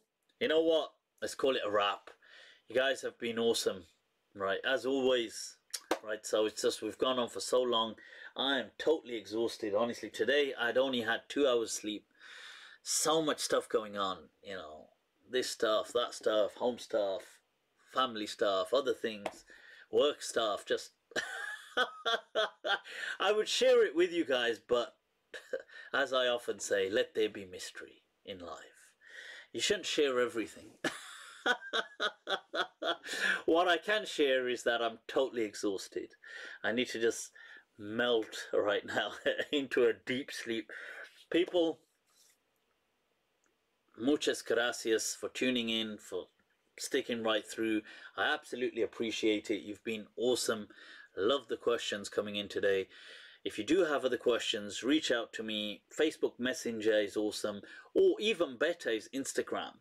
Instagram, I try and check that very regularly. So do check it. Reach out to me. Inshallah, till next week. Take very good care of yourselves. Much love. Mwah. May Allah keep you all forever smiling. Wassalamu alaikum wa rahmatullahi ta'ala wa barakatuh.